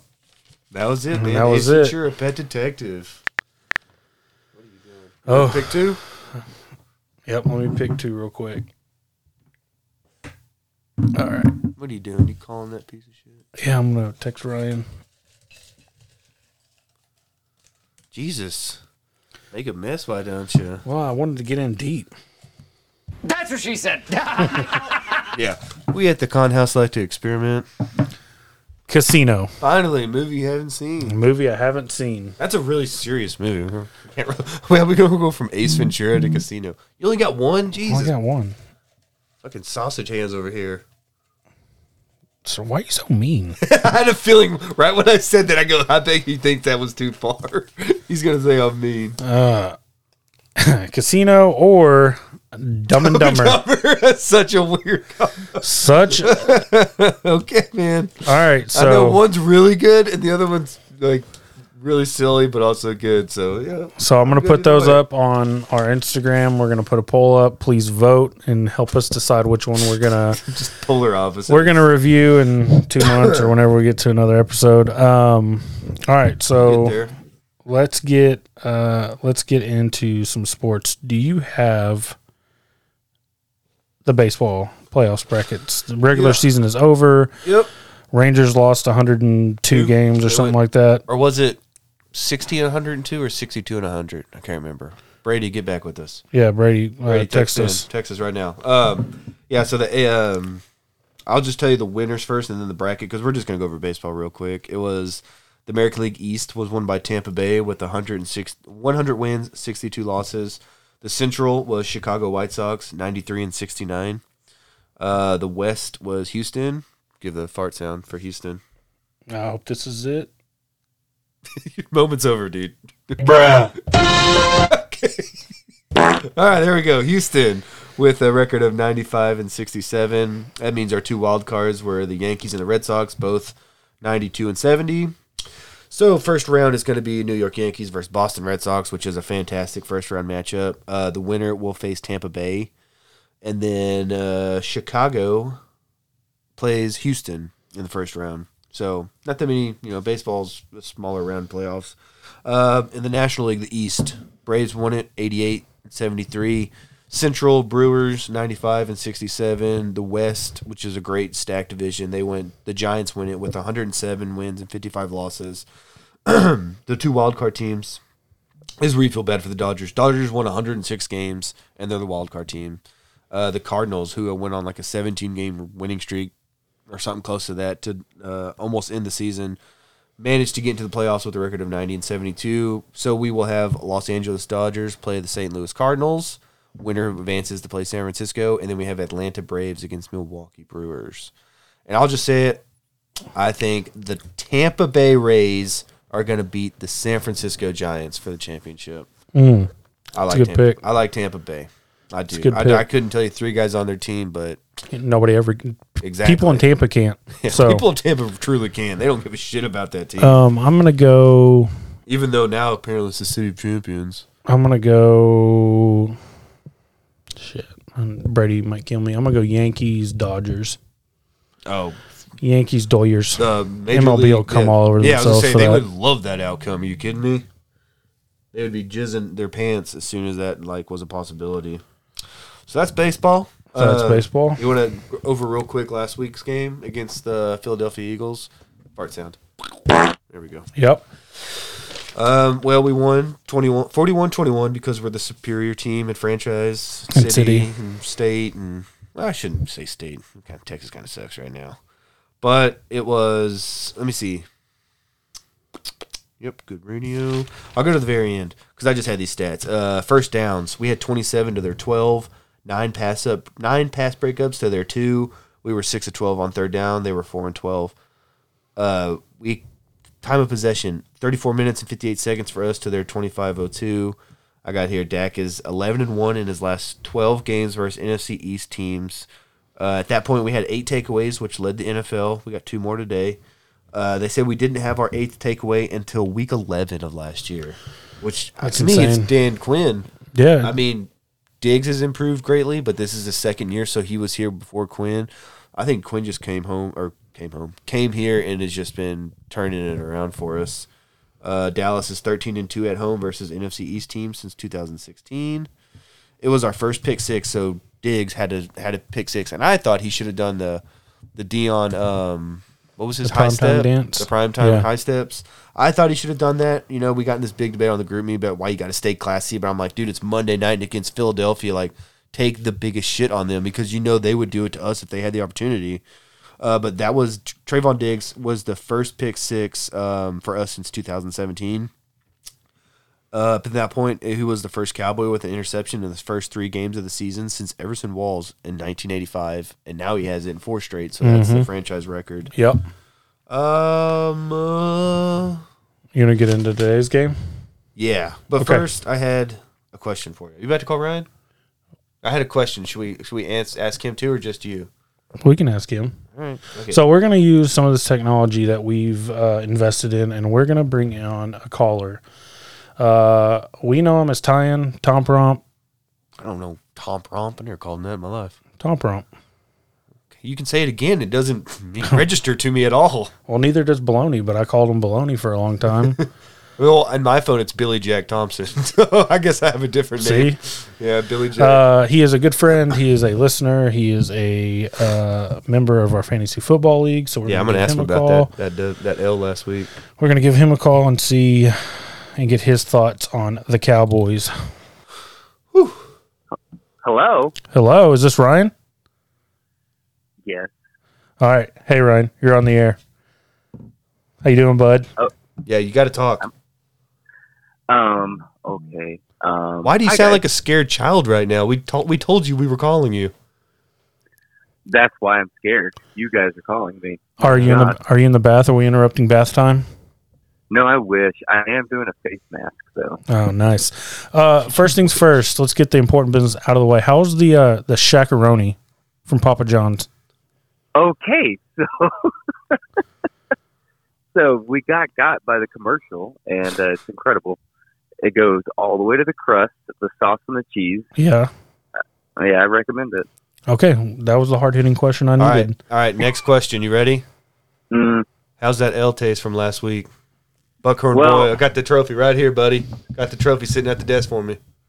So, I wasn't feeling good anyway going into it, and then you went down, and then somebody, I think Brandon probably talked to you. Was like, "Hey, man, you know, you still got a good team coming up." And I was like, "He's fucking right." God damn it! and then when it happened, it it hurt. It happens. Well, if I could, I'm not watching the game now. It's actually kind of a trash game, the Tampa Bay. That sucks. I think Tampa's up 16-14. Why are you ruining it? I had it recording. We were going to watch it later. Oh, my bad. Y'all Yeah, aren't watching dog. it now? No, we're recording right now. We're in a dark room Oh. surrounded by garbage. Oh, okay. It's 45-42. Oh, shootout. Hell yeah. Did a guy parachute onto the field? Is Harambe resurrected and running out? Don't even joke about that, bro. Yeah, you're right. R.I.P. R.I.p. R.I.P., Harambe. dude. Yeah, we don't joke about Harambe on this podcast. Yeah. Matt looks so serious right now. Don't fucking joke. His lips are pressed tightly together. Are Face you is getting red. fucking kidding me? No, it's Yeah, if I could bounce back and beat Justin, it'd be nice. But I would love that loss sucks, man. I wanted that trophy. So I think we play again. Do we not? In the regular season? In the fucking championship, dog. That's what I said, dude. Super Bowl, baby.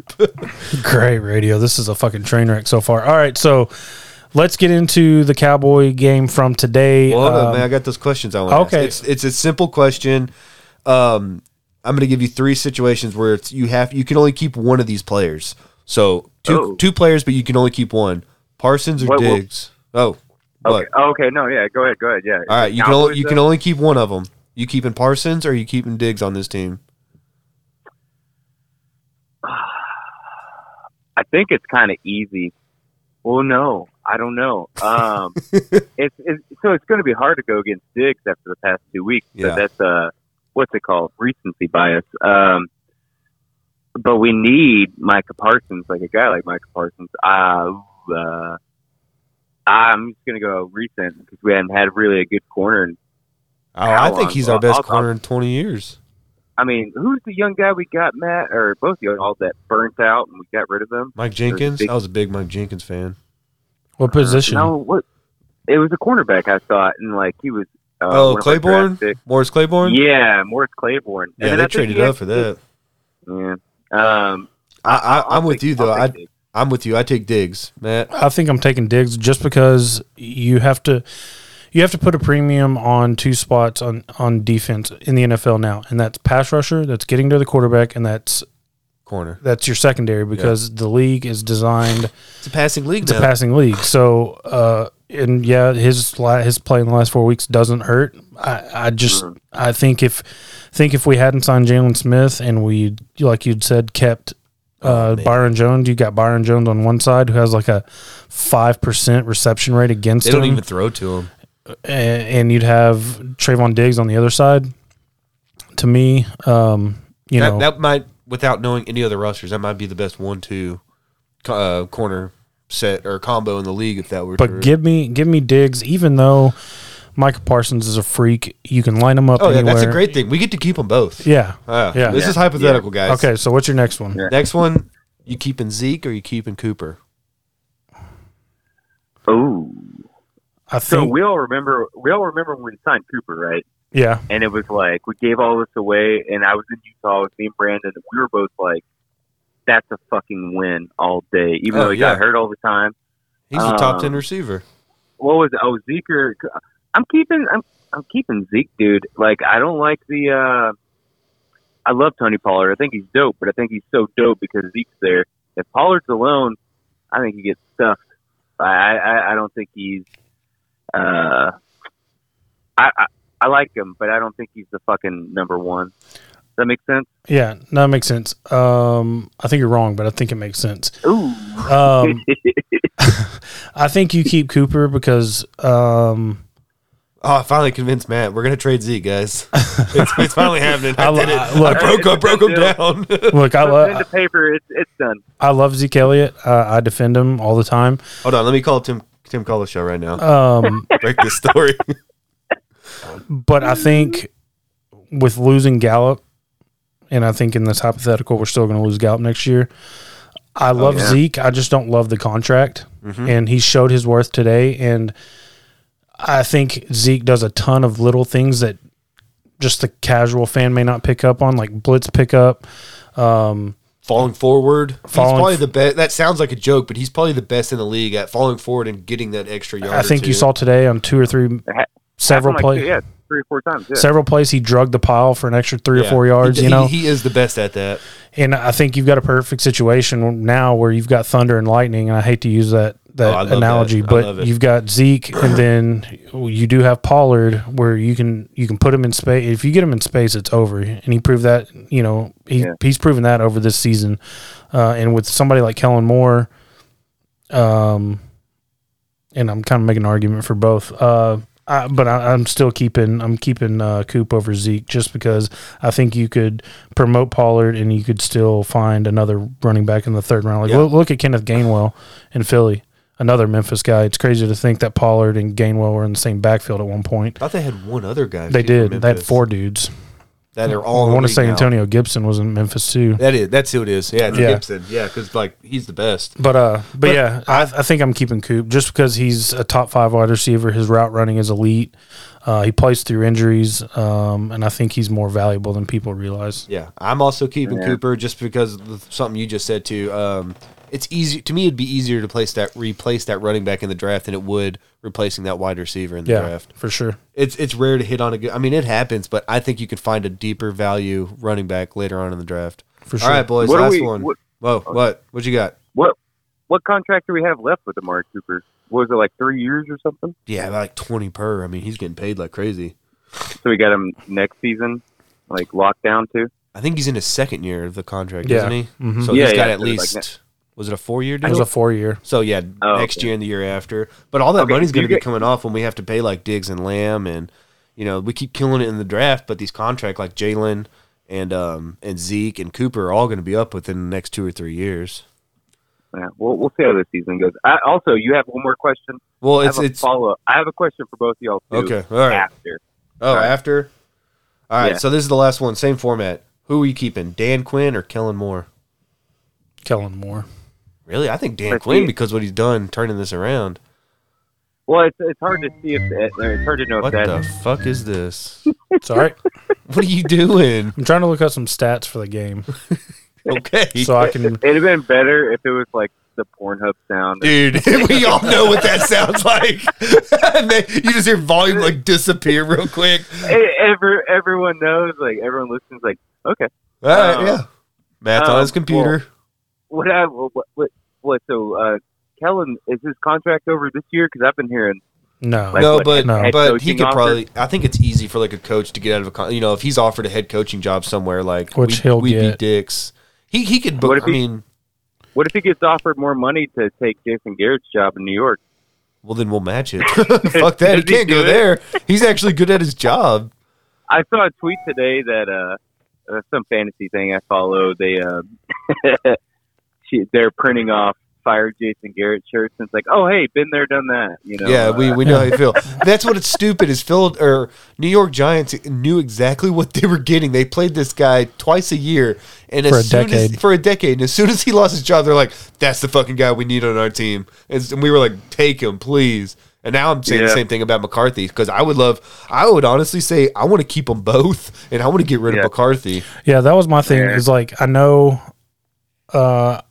teams are going to be coming after Kellen. I know he was in consideration for the Boise State job in the offseason. That'd be a great I job just don't know if I give up on a young, innovative play caller. Yeah.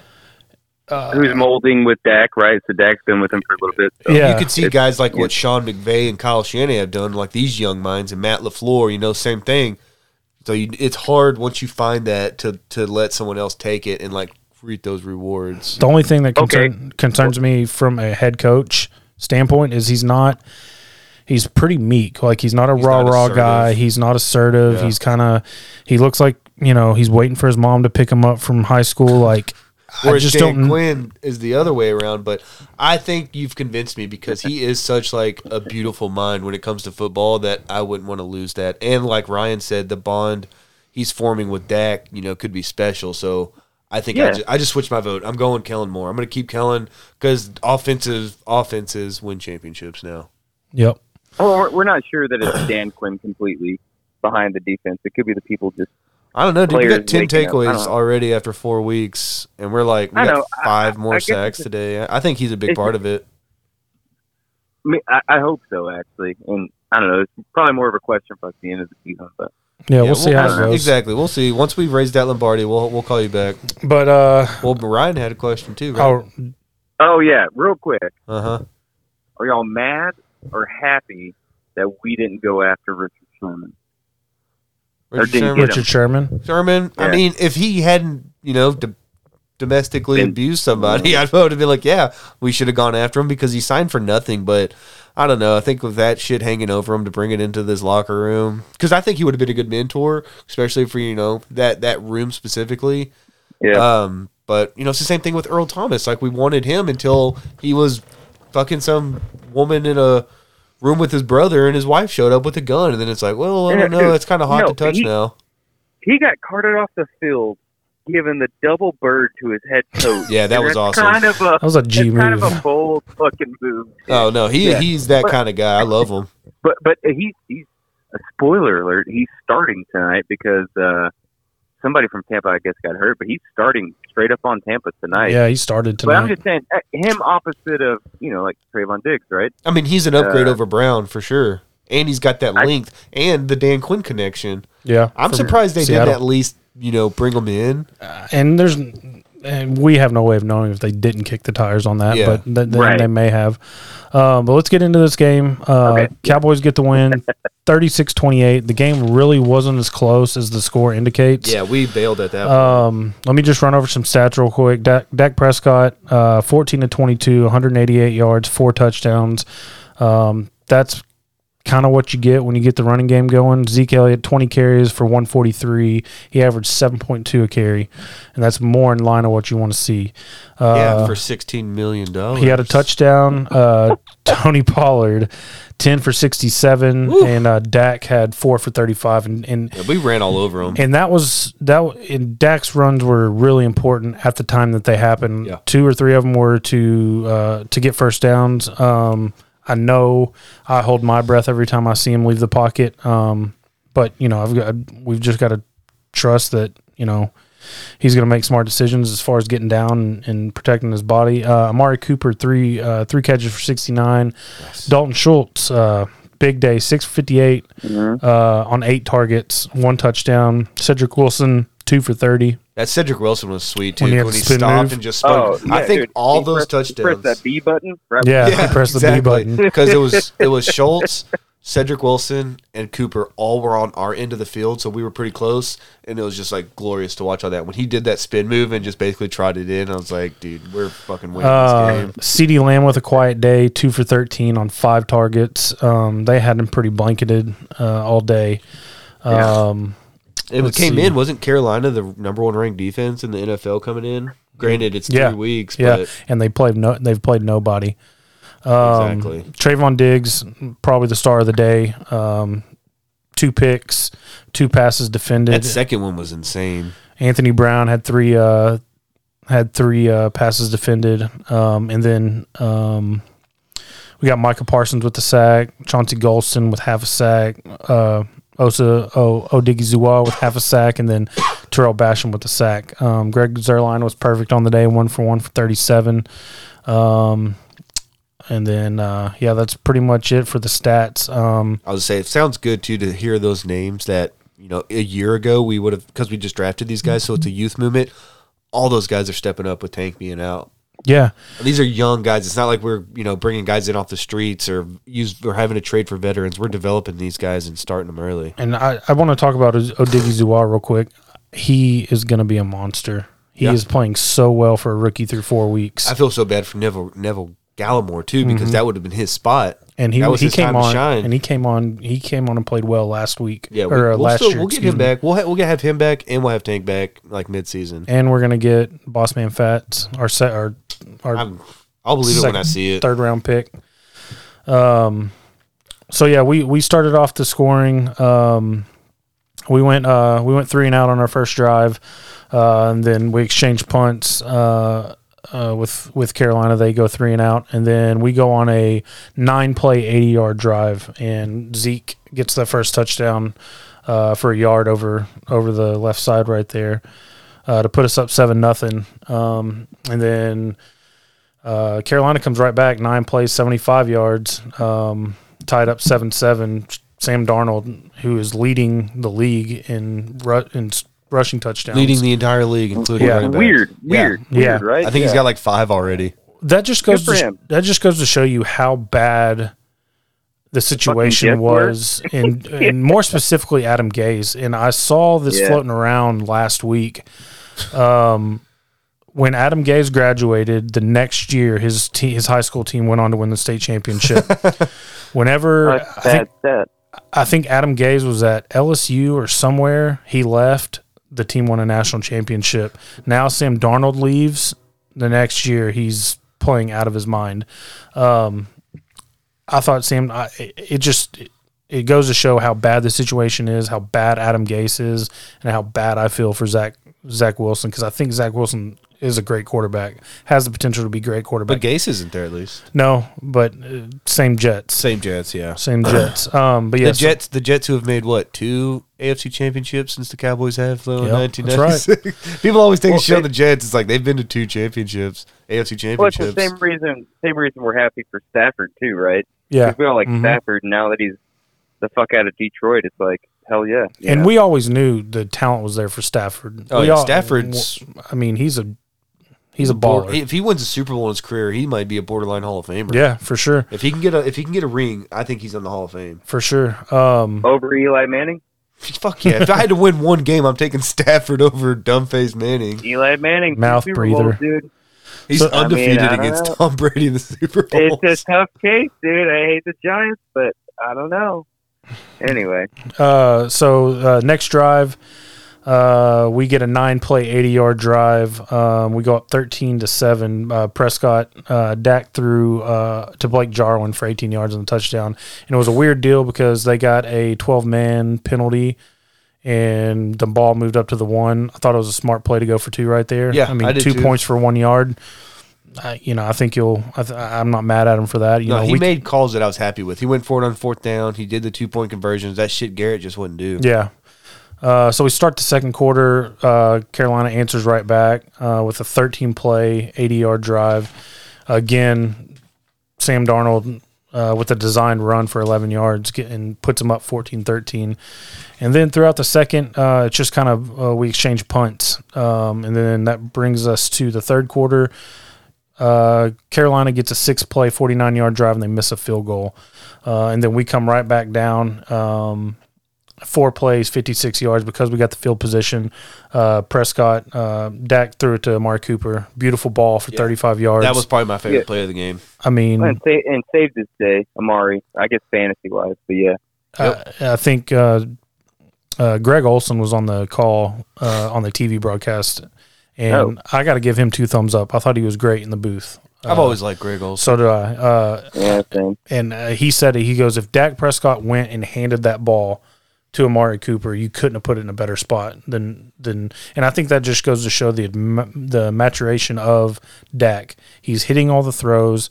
He's getting up to that Breeze, Manning, as far as game management, being able to call a game where he's reading defenses, checking, calling plays. Yeah, he's putting the throws because coming in, we all knew he could run, but could he pass? And I think I don't have a question at all. I think he leads the league in completion percentage, and now he's got to be up there in touchdowns. Yeah, he's not, he's not off to the fiery start last year, but last year we were having to come back and win all of these shitty games. Yeah, he's, I would rather my guy go 20 of 27 for 200 yards but get 4 touchdowns, and we just let the running backs milk it out. That's how they fucking did it with Aikman back in the day.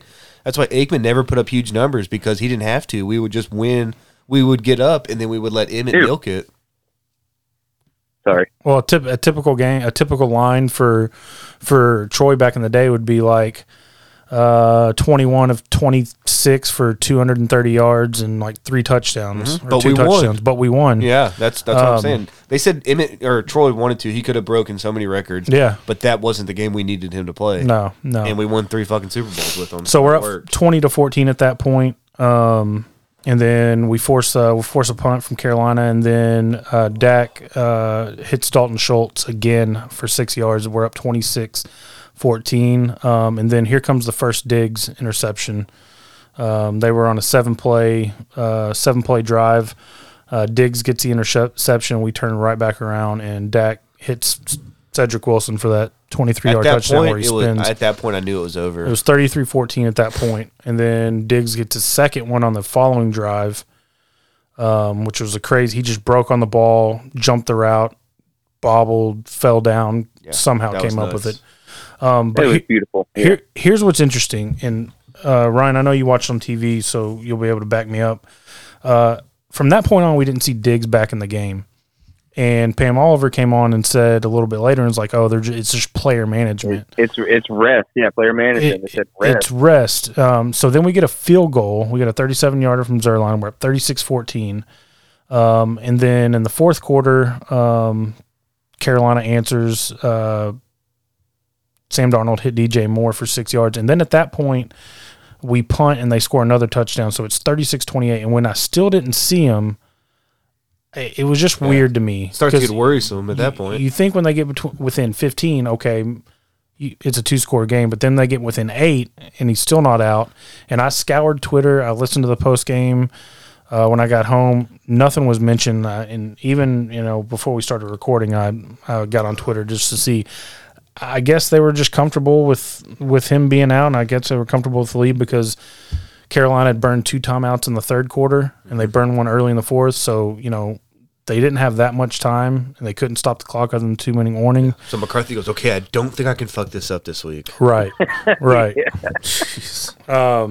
But overall, a good team win. Yeah, it's like you said, it wasn't as close as the score showed. No. We were up like 21 in the fourth quarter, and they just got some garbage time on us, some garbage points. I think Carolina, it would be a different game if they had Christian McCaffrey. But, because my nephew was like, are they good? And I was like, they're good, but by far their best player's out, and that's going to hurt them.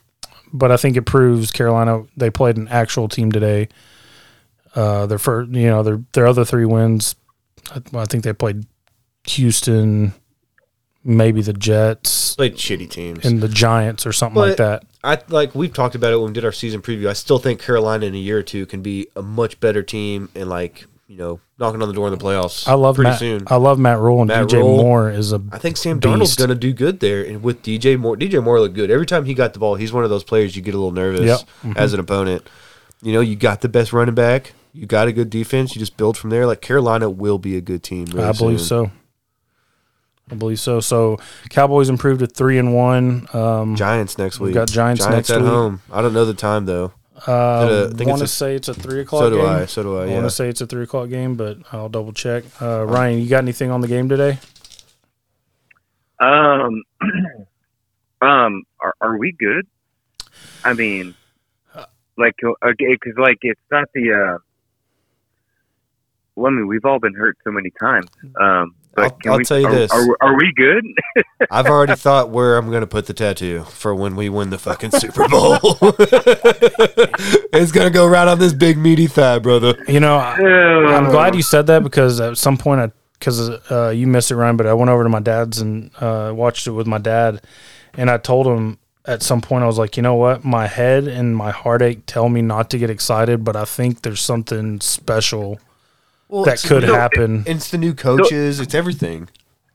Well, it's okay. So, first off, where's Stephen A. Smith right now? That piece of shit. Having a good time, I guess. Fuck that guy. But I don't know. As everybody before the season said we could be an explosive offense. Blah blah blah blah blah. And then now, you watch all the media and podcasts we listen to. And they're like, oh, yeah, the Cowboys have a really good fucking offense. And it's like, cool. But I'm still looking left and right. You know what I mean? I think whispering, go Cowboys. Yeah. No. I think the only thing that can derail us is injuries. Obviously, if Dak goes down or if we get another couple pieces off the defense that go down, if Micah Parsons goes down, I think injuries is the only real thing that's going to derail us. Now, because we played the defending champs down to the last drive, lost by 2. If your kicker makes some kicks, we win that game. We find out that the Chargers are a lot better because they go to Kansas City, beat Kansas City. We beat them. We handle Philly, and then we beat an undefeated Panther team who is good. I think, Ryan, you're right. I think it's hard not to get excited, but then you remember the last 25 years and the heartbreak and everything, and it's hard to really get excited and buy in totally. Well, I'll say too. I even forgot I forgot Tank Lawrence is out, and with the broken foot, and Lyle Collins is still 3 weeks away on that weed bribe suspension. Yeah, but haven't Terrence still been great? I don't even know if he's been called for a penalty yet. No, he hasn't. And I don't even know if he's given up a sack yet. So he's stepped in and he's done great. But that's saying, you're right, Ryan. I mean, that's saying something that we've gone this whole 2 weeks. Hadn't mentioned Tank at all. Hadn't missed him. Yeah. Nope. Pass rushers look good. A rookie came in and filled that void. Yeah. So And then Cedric Wilson stepped up for Michael Gallup. Yeah, He had a touchdown last week against Philly. He's got another one today. absolutely. So next week is a 325 game, and I think the schedule sets up for us to really go on a run. I don't think we see a real team till week 11. So next week we got the Giants at home, 325 game. Then we go to the Patriots. Week 7's a bye. Then we're at Minnesota, Denver at home, Atlanta at home, and then week 11 we're at the Chiefs. But the Chiefs, You're not worried about the Vikings? no. We beat them last year with Dalton. I know they're just sneaky fucking good. I don't know. I'm not. Well, I'm we're not sold on them sneaky being a bad fucking team. better. Hey, week 8, the Vikings game is going to be a cool game because it's Sunday. It's Halloween night, and it's a Sunday night game. Fuck yeah. Oh, Sunday night game. We're going to be hammer drunk watching that game. Spooky, baby. But I think our schedule lends us to go on a little run here. Yeah, the only one that kind of worried me, New England, just because that's always just like a crapshoot because of the way they can scheme. And that might have been it but then I think I remember, if I remember correctly, it's like Chiefs and then Raiders I've got pretty it. soon. And then week 12 is Then the it gets Raiders. tough. That's the tough part of the That's schedule. Thanksgiving, and then we turn around a week later and go to New Orleans. That's not as bad as it seems, though. And then we're at the football team, and then we're at the Giants. We got the football team again at home, and then we finish up with Arizona and at Philly. I was going to say, that Arizona game, dude, I still think LA might be the best team in the league. And I didn't get to see this game, but apparently Arizona beat them pretty good. It was like 37-20. Mm-hmm. So I was like, okay, well Handily. maybe Arizona's now the best team in that division. Yeah, that's just who had the Cardinals going 4-0? Not fucking not me. Yeah. I mean, and I know I don't think you know, but how can you be a better NFL coach than you are a college coach? I don't know. That's so fucking weird. You get Kyler Murray. And he is very handsome. Cliff Kingsbury is very He's handsome, a man. good-looking dude. Hottest guy in the league. Okay, that wasn't a subject, but anyway, go ahead, Andrew. Andrew this guy knows. loves he loves Kingsbury. Yeah, dude. I love Kingsbury. And Andrew Did you knows. see that fucking house, bro? I would walk around butt naked in high heels for him in that house if I got to stay there. That was a nice house he's living in. I did see that. It is a dope house. Andrew knows about my man crush on Kyler Murray. I think anytime you got a player like Kyler Murray, you got a chance. We go on double dates together. I Yeah, got dude. the coach, you got the quarterback. Fuck yeah. Let's do it. We're going Dutch, though, because they're picking up the tab. They make more money. I'm spoiled. I'm sugar baby. They're spoiling me. All right. But yeah, good win today. I'm with you, Ryan. I'm excited, but I'm just so nervous. I'm so scared. It's a whisper right now. Not even that, because we all know we have shitty fans, So there's guys out there right now, and they're Chinkos, and they're fucking they're white Reeboks, and they're like, I'm wearing white Reeboks right now. fucking Cowboys, bro. Look, I'm not going to do that. Same thing with Philly. I said this. I caught some shit from you guys, but hey, let's quietly demolish the Eagles because they're trash. But this week, that was a good win because they're undefeated. Weren't we dogs in this game? No, I think we were the underdogs. I think we were 3.5-point favorites. Yeah.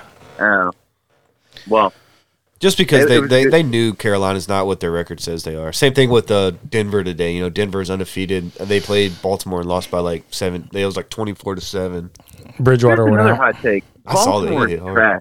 God, Baltimore's trash. so bad. I think they're so bad. I think they're a team that gets to the playoffs and they get destroyed by like the fucking, not the Patriots now, but like the Patriots. And it's like, yeah, you should have, you have a winning record, but somehow. You just described the Cowboys for the last 25 years with your comparison to Baltimore. So he would recognize if anybody knows it's him. That's what we do. We get to the playoffs and we get destroyed. That's the Dallas Cowboys. Okay, so who you got then? Who you got? You got to pick one. Tony Romo or Lamar Jackson? Lamar Jackson. Tony Romo never won an MVP. I don't give a shit. I'd rather have Tony Romo. Give me Tony Romo. Y'all are picking God, I with love your Tony hearts. Romo. I'm looking at a Romo jersey right now that Matt brought over. y'all are picking with your hearts, bro. Not with your heads. If I was a GM, my team would destroy your team. I would have 300 rushing yards and about 150 passing yards. Are you sure And that your much? Your quarterback would strain his back doing a front flip in the end zone like a fucking dumbass. Yeah, and you want to talk about injuries while you're claiming Tony Romo? Especially back injuries. Yeah, you want to talk back injuries and your guy's Romo? Do you know what you're doing right now? It's a slippery slope, Ryan. Look, I just love him, okay? I miss him so that much. That came out of nowhere. You guys were just like getting boners over here thinking about Romo. I miss him, okay? I miss him too. I'm with you, man. Every time he comes on the Jim Nance call, and I go, "Oh, Tone, there you are." Tone. That's what I got him saved in my phone. All right, Ryan. Well, we appreciate it. We're gonna wrap it up here. We appreciate you coming on. We gotta get you in studio so you can do a whole show with us. Hey, Ryan, real quick. Our 2 movies we picked out randomly. It's gonna be either Dumb and Dumber or Casino. How fucking random is that? That is random, and you're gonna have to. Well, Matt's never seen Casino. I've never seen Casino. Okay, so you have to do Casino, and it's gonna blow. Matt, what are you doing, dude? bud? You would be Hey, shocked. Matt, I got another movie for you. It's called Heat. And it's incredible. I own Heat. I've seen Heat. Yeah. But I put a bunch of movies in this cup for us to draw. You would be, and I had to admit this to Andrew, and it really hurt me because I know Andrew's a movie guy.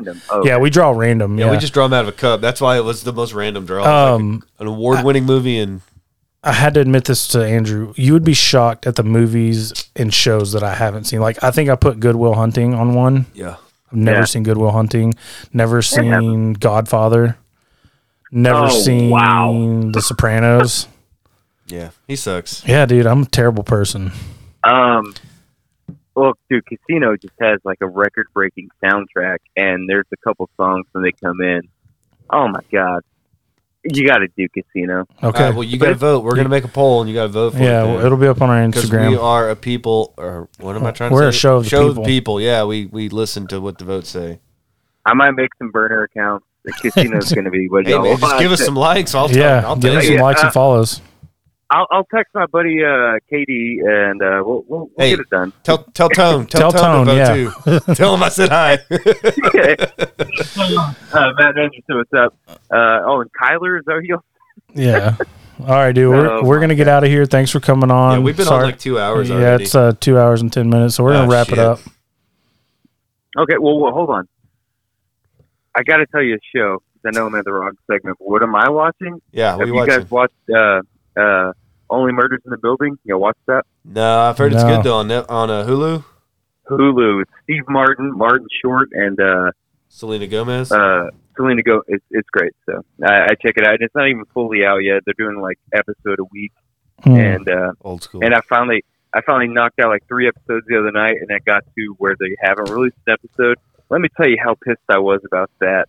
PTSD of like Game of Thrones, we're like having to wait for episodes. What the fuck is this? So, have you seen Squid Game? I heard that's like going to be everyone talk about that, dude. I'm gonna watch it for next time for sure. So, quick review on that. I didn't watch it. Dustin watched like 2 episodes.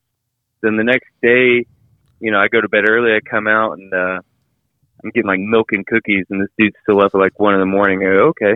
Talked to him the next day. He stayed up till like 5 a.m.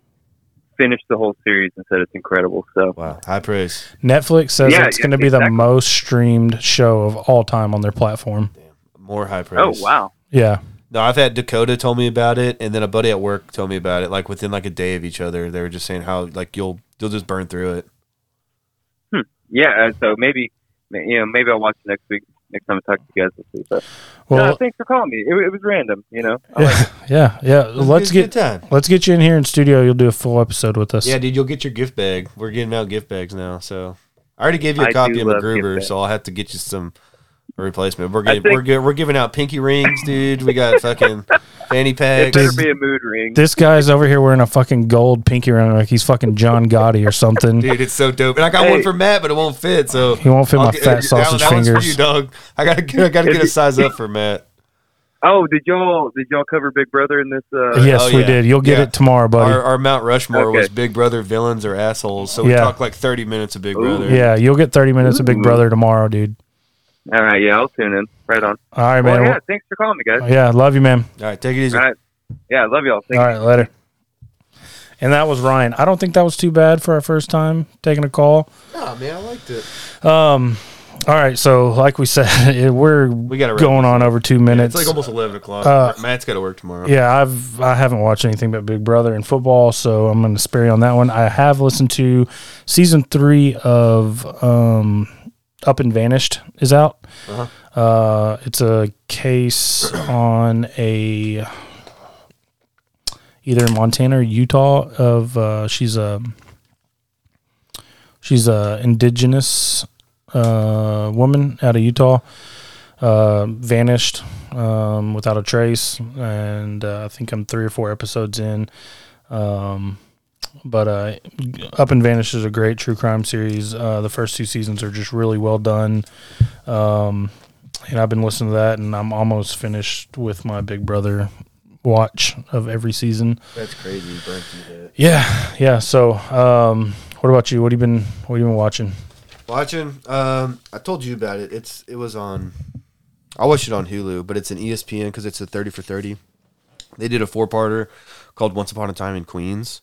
It was a 4-part documentary series about basically the Renaissance of New York and the rise of the Mets in the city. So the first episode gives you a little history of the Mets, and then it talks about the 80s. So basically New York City was at an all-time low in 1977. That was the year of Summer of Sam. That's when they had their big blackouts in the summer, which led to a lot of looting and violence and riots.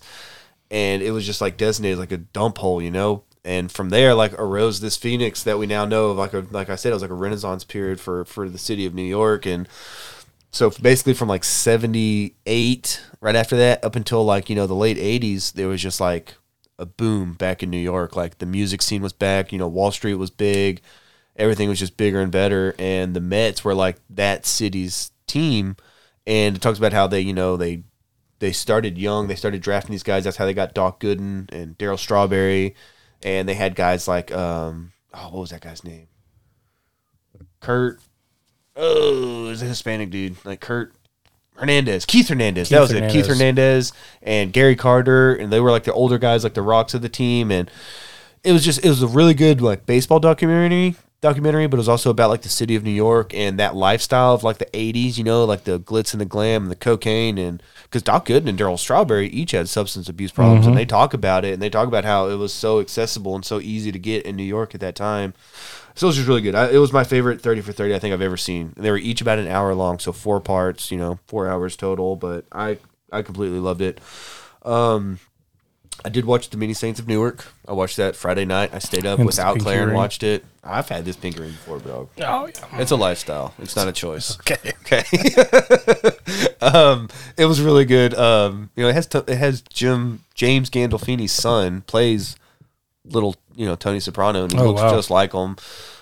It was really well cast. So if you know the show and you know the cast members like Pussy and Paulie and Syl, when you see them, you're like, holy fucking shit, that looks how I would imagine that guy looking 20 years ago.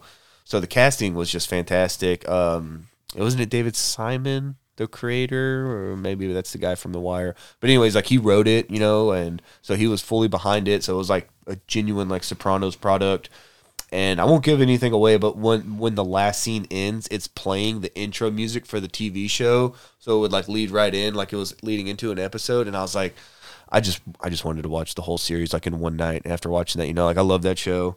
Another thing, so that was on HBO Max, I should say. This other one is on Netflix, and it's Big Mouth, season 3. Have you ever heard of this show called I don't Big know Mouth? if you guys have heard that. That's an inside joke we've been making for years now.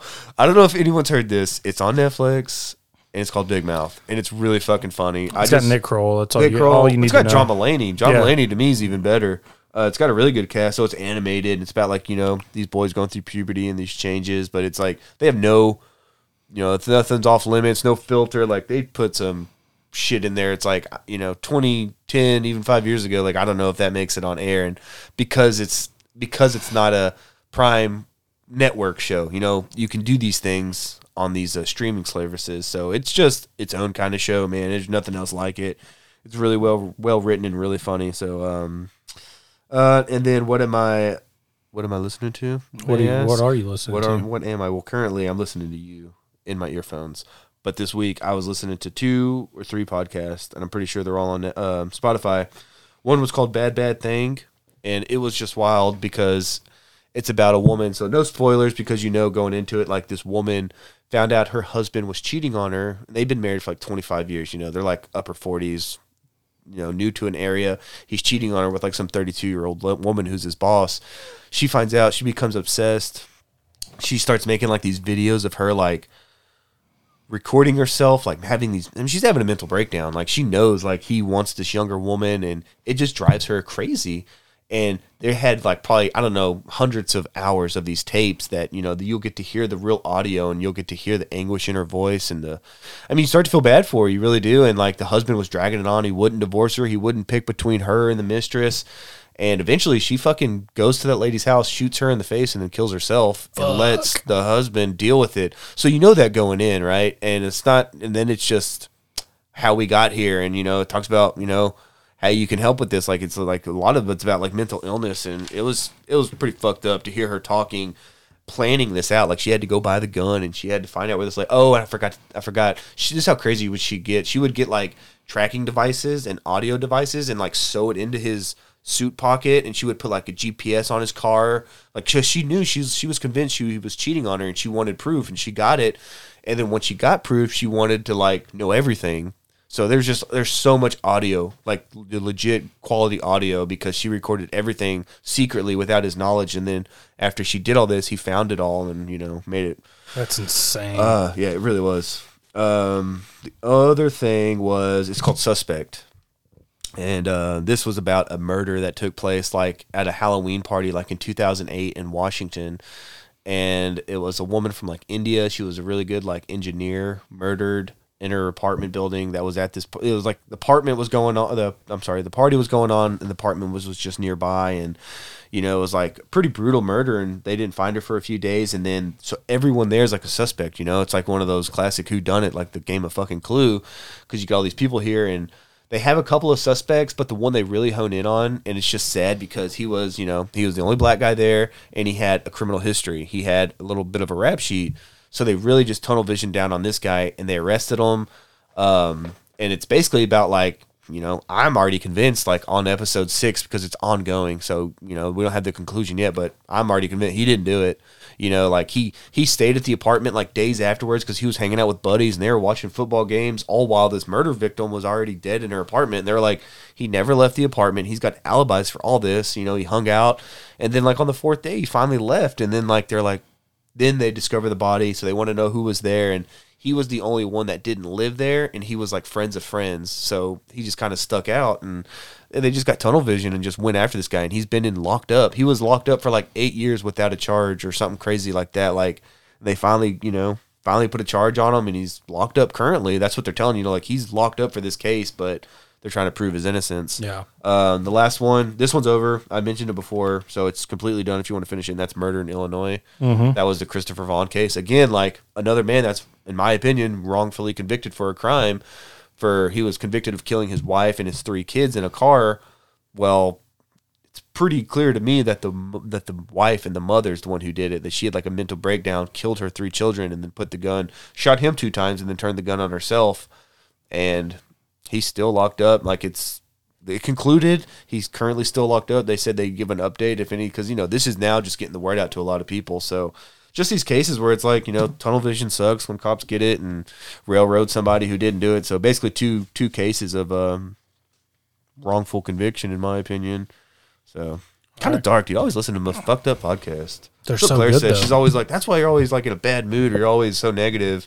I'm like, no, And this then is my happy place. Slap her around a little bit. It's like, dude, you don't tell me what I do. Just kidding. Troy loves those domestic abuse jokes, though. He told me, he's like, I'm only here for domestic abuse jokes. So shout out, Troy. He loves DV jokes, but he hates kids. God, he does. Shout out, Troy. And with that, we're gonna wrap it up.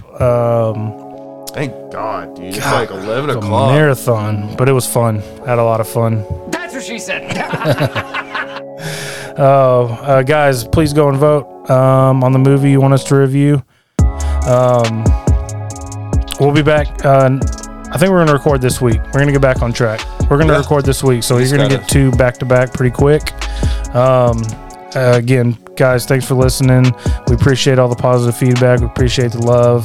But for Matt And I'm Andrew. We're out.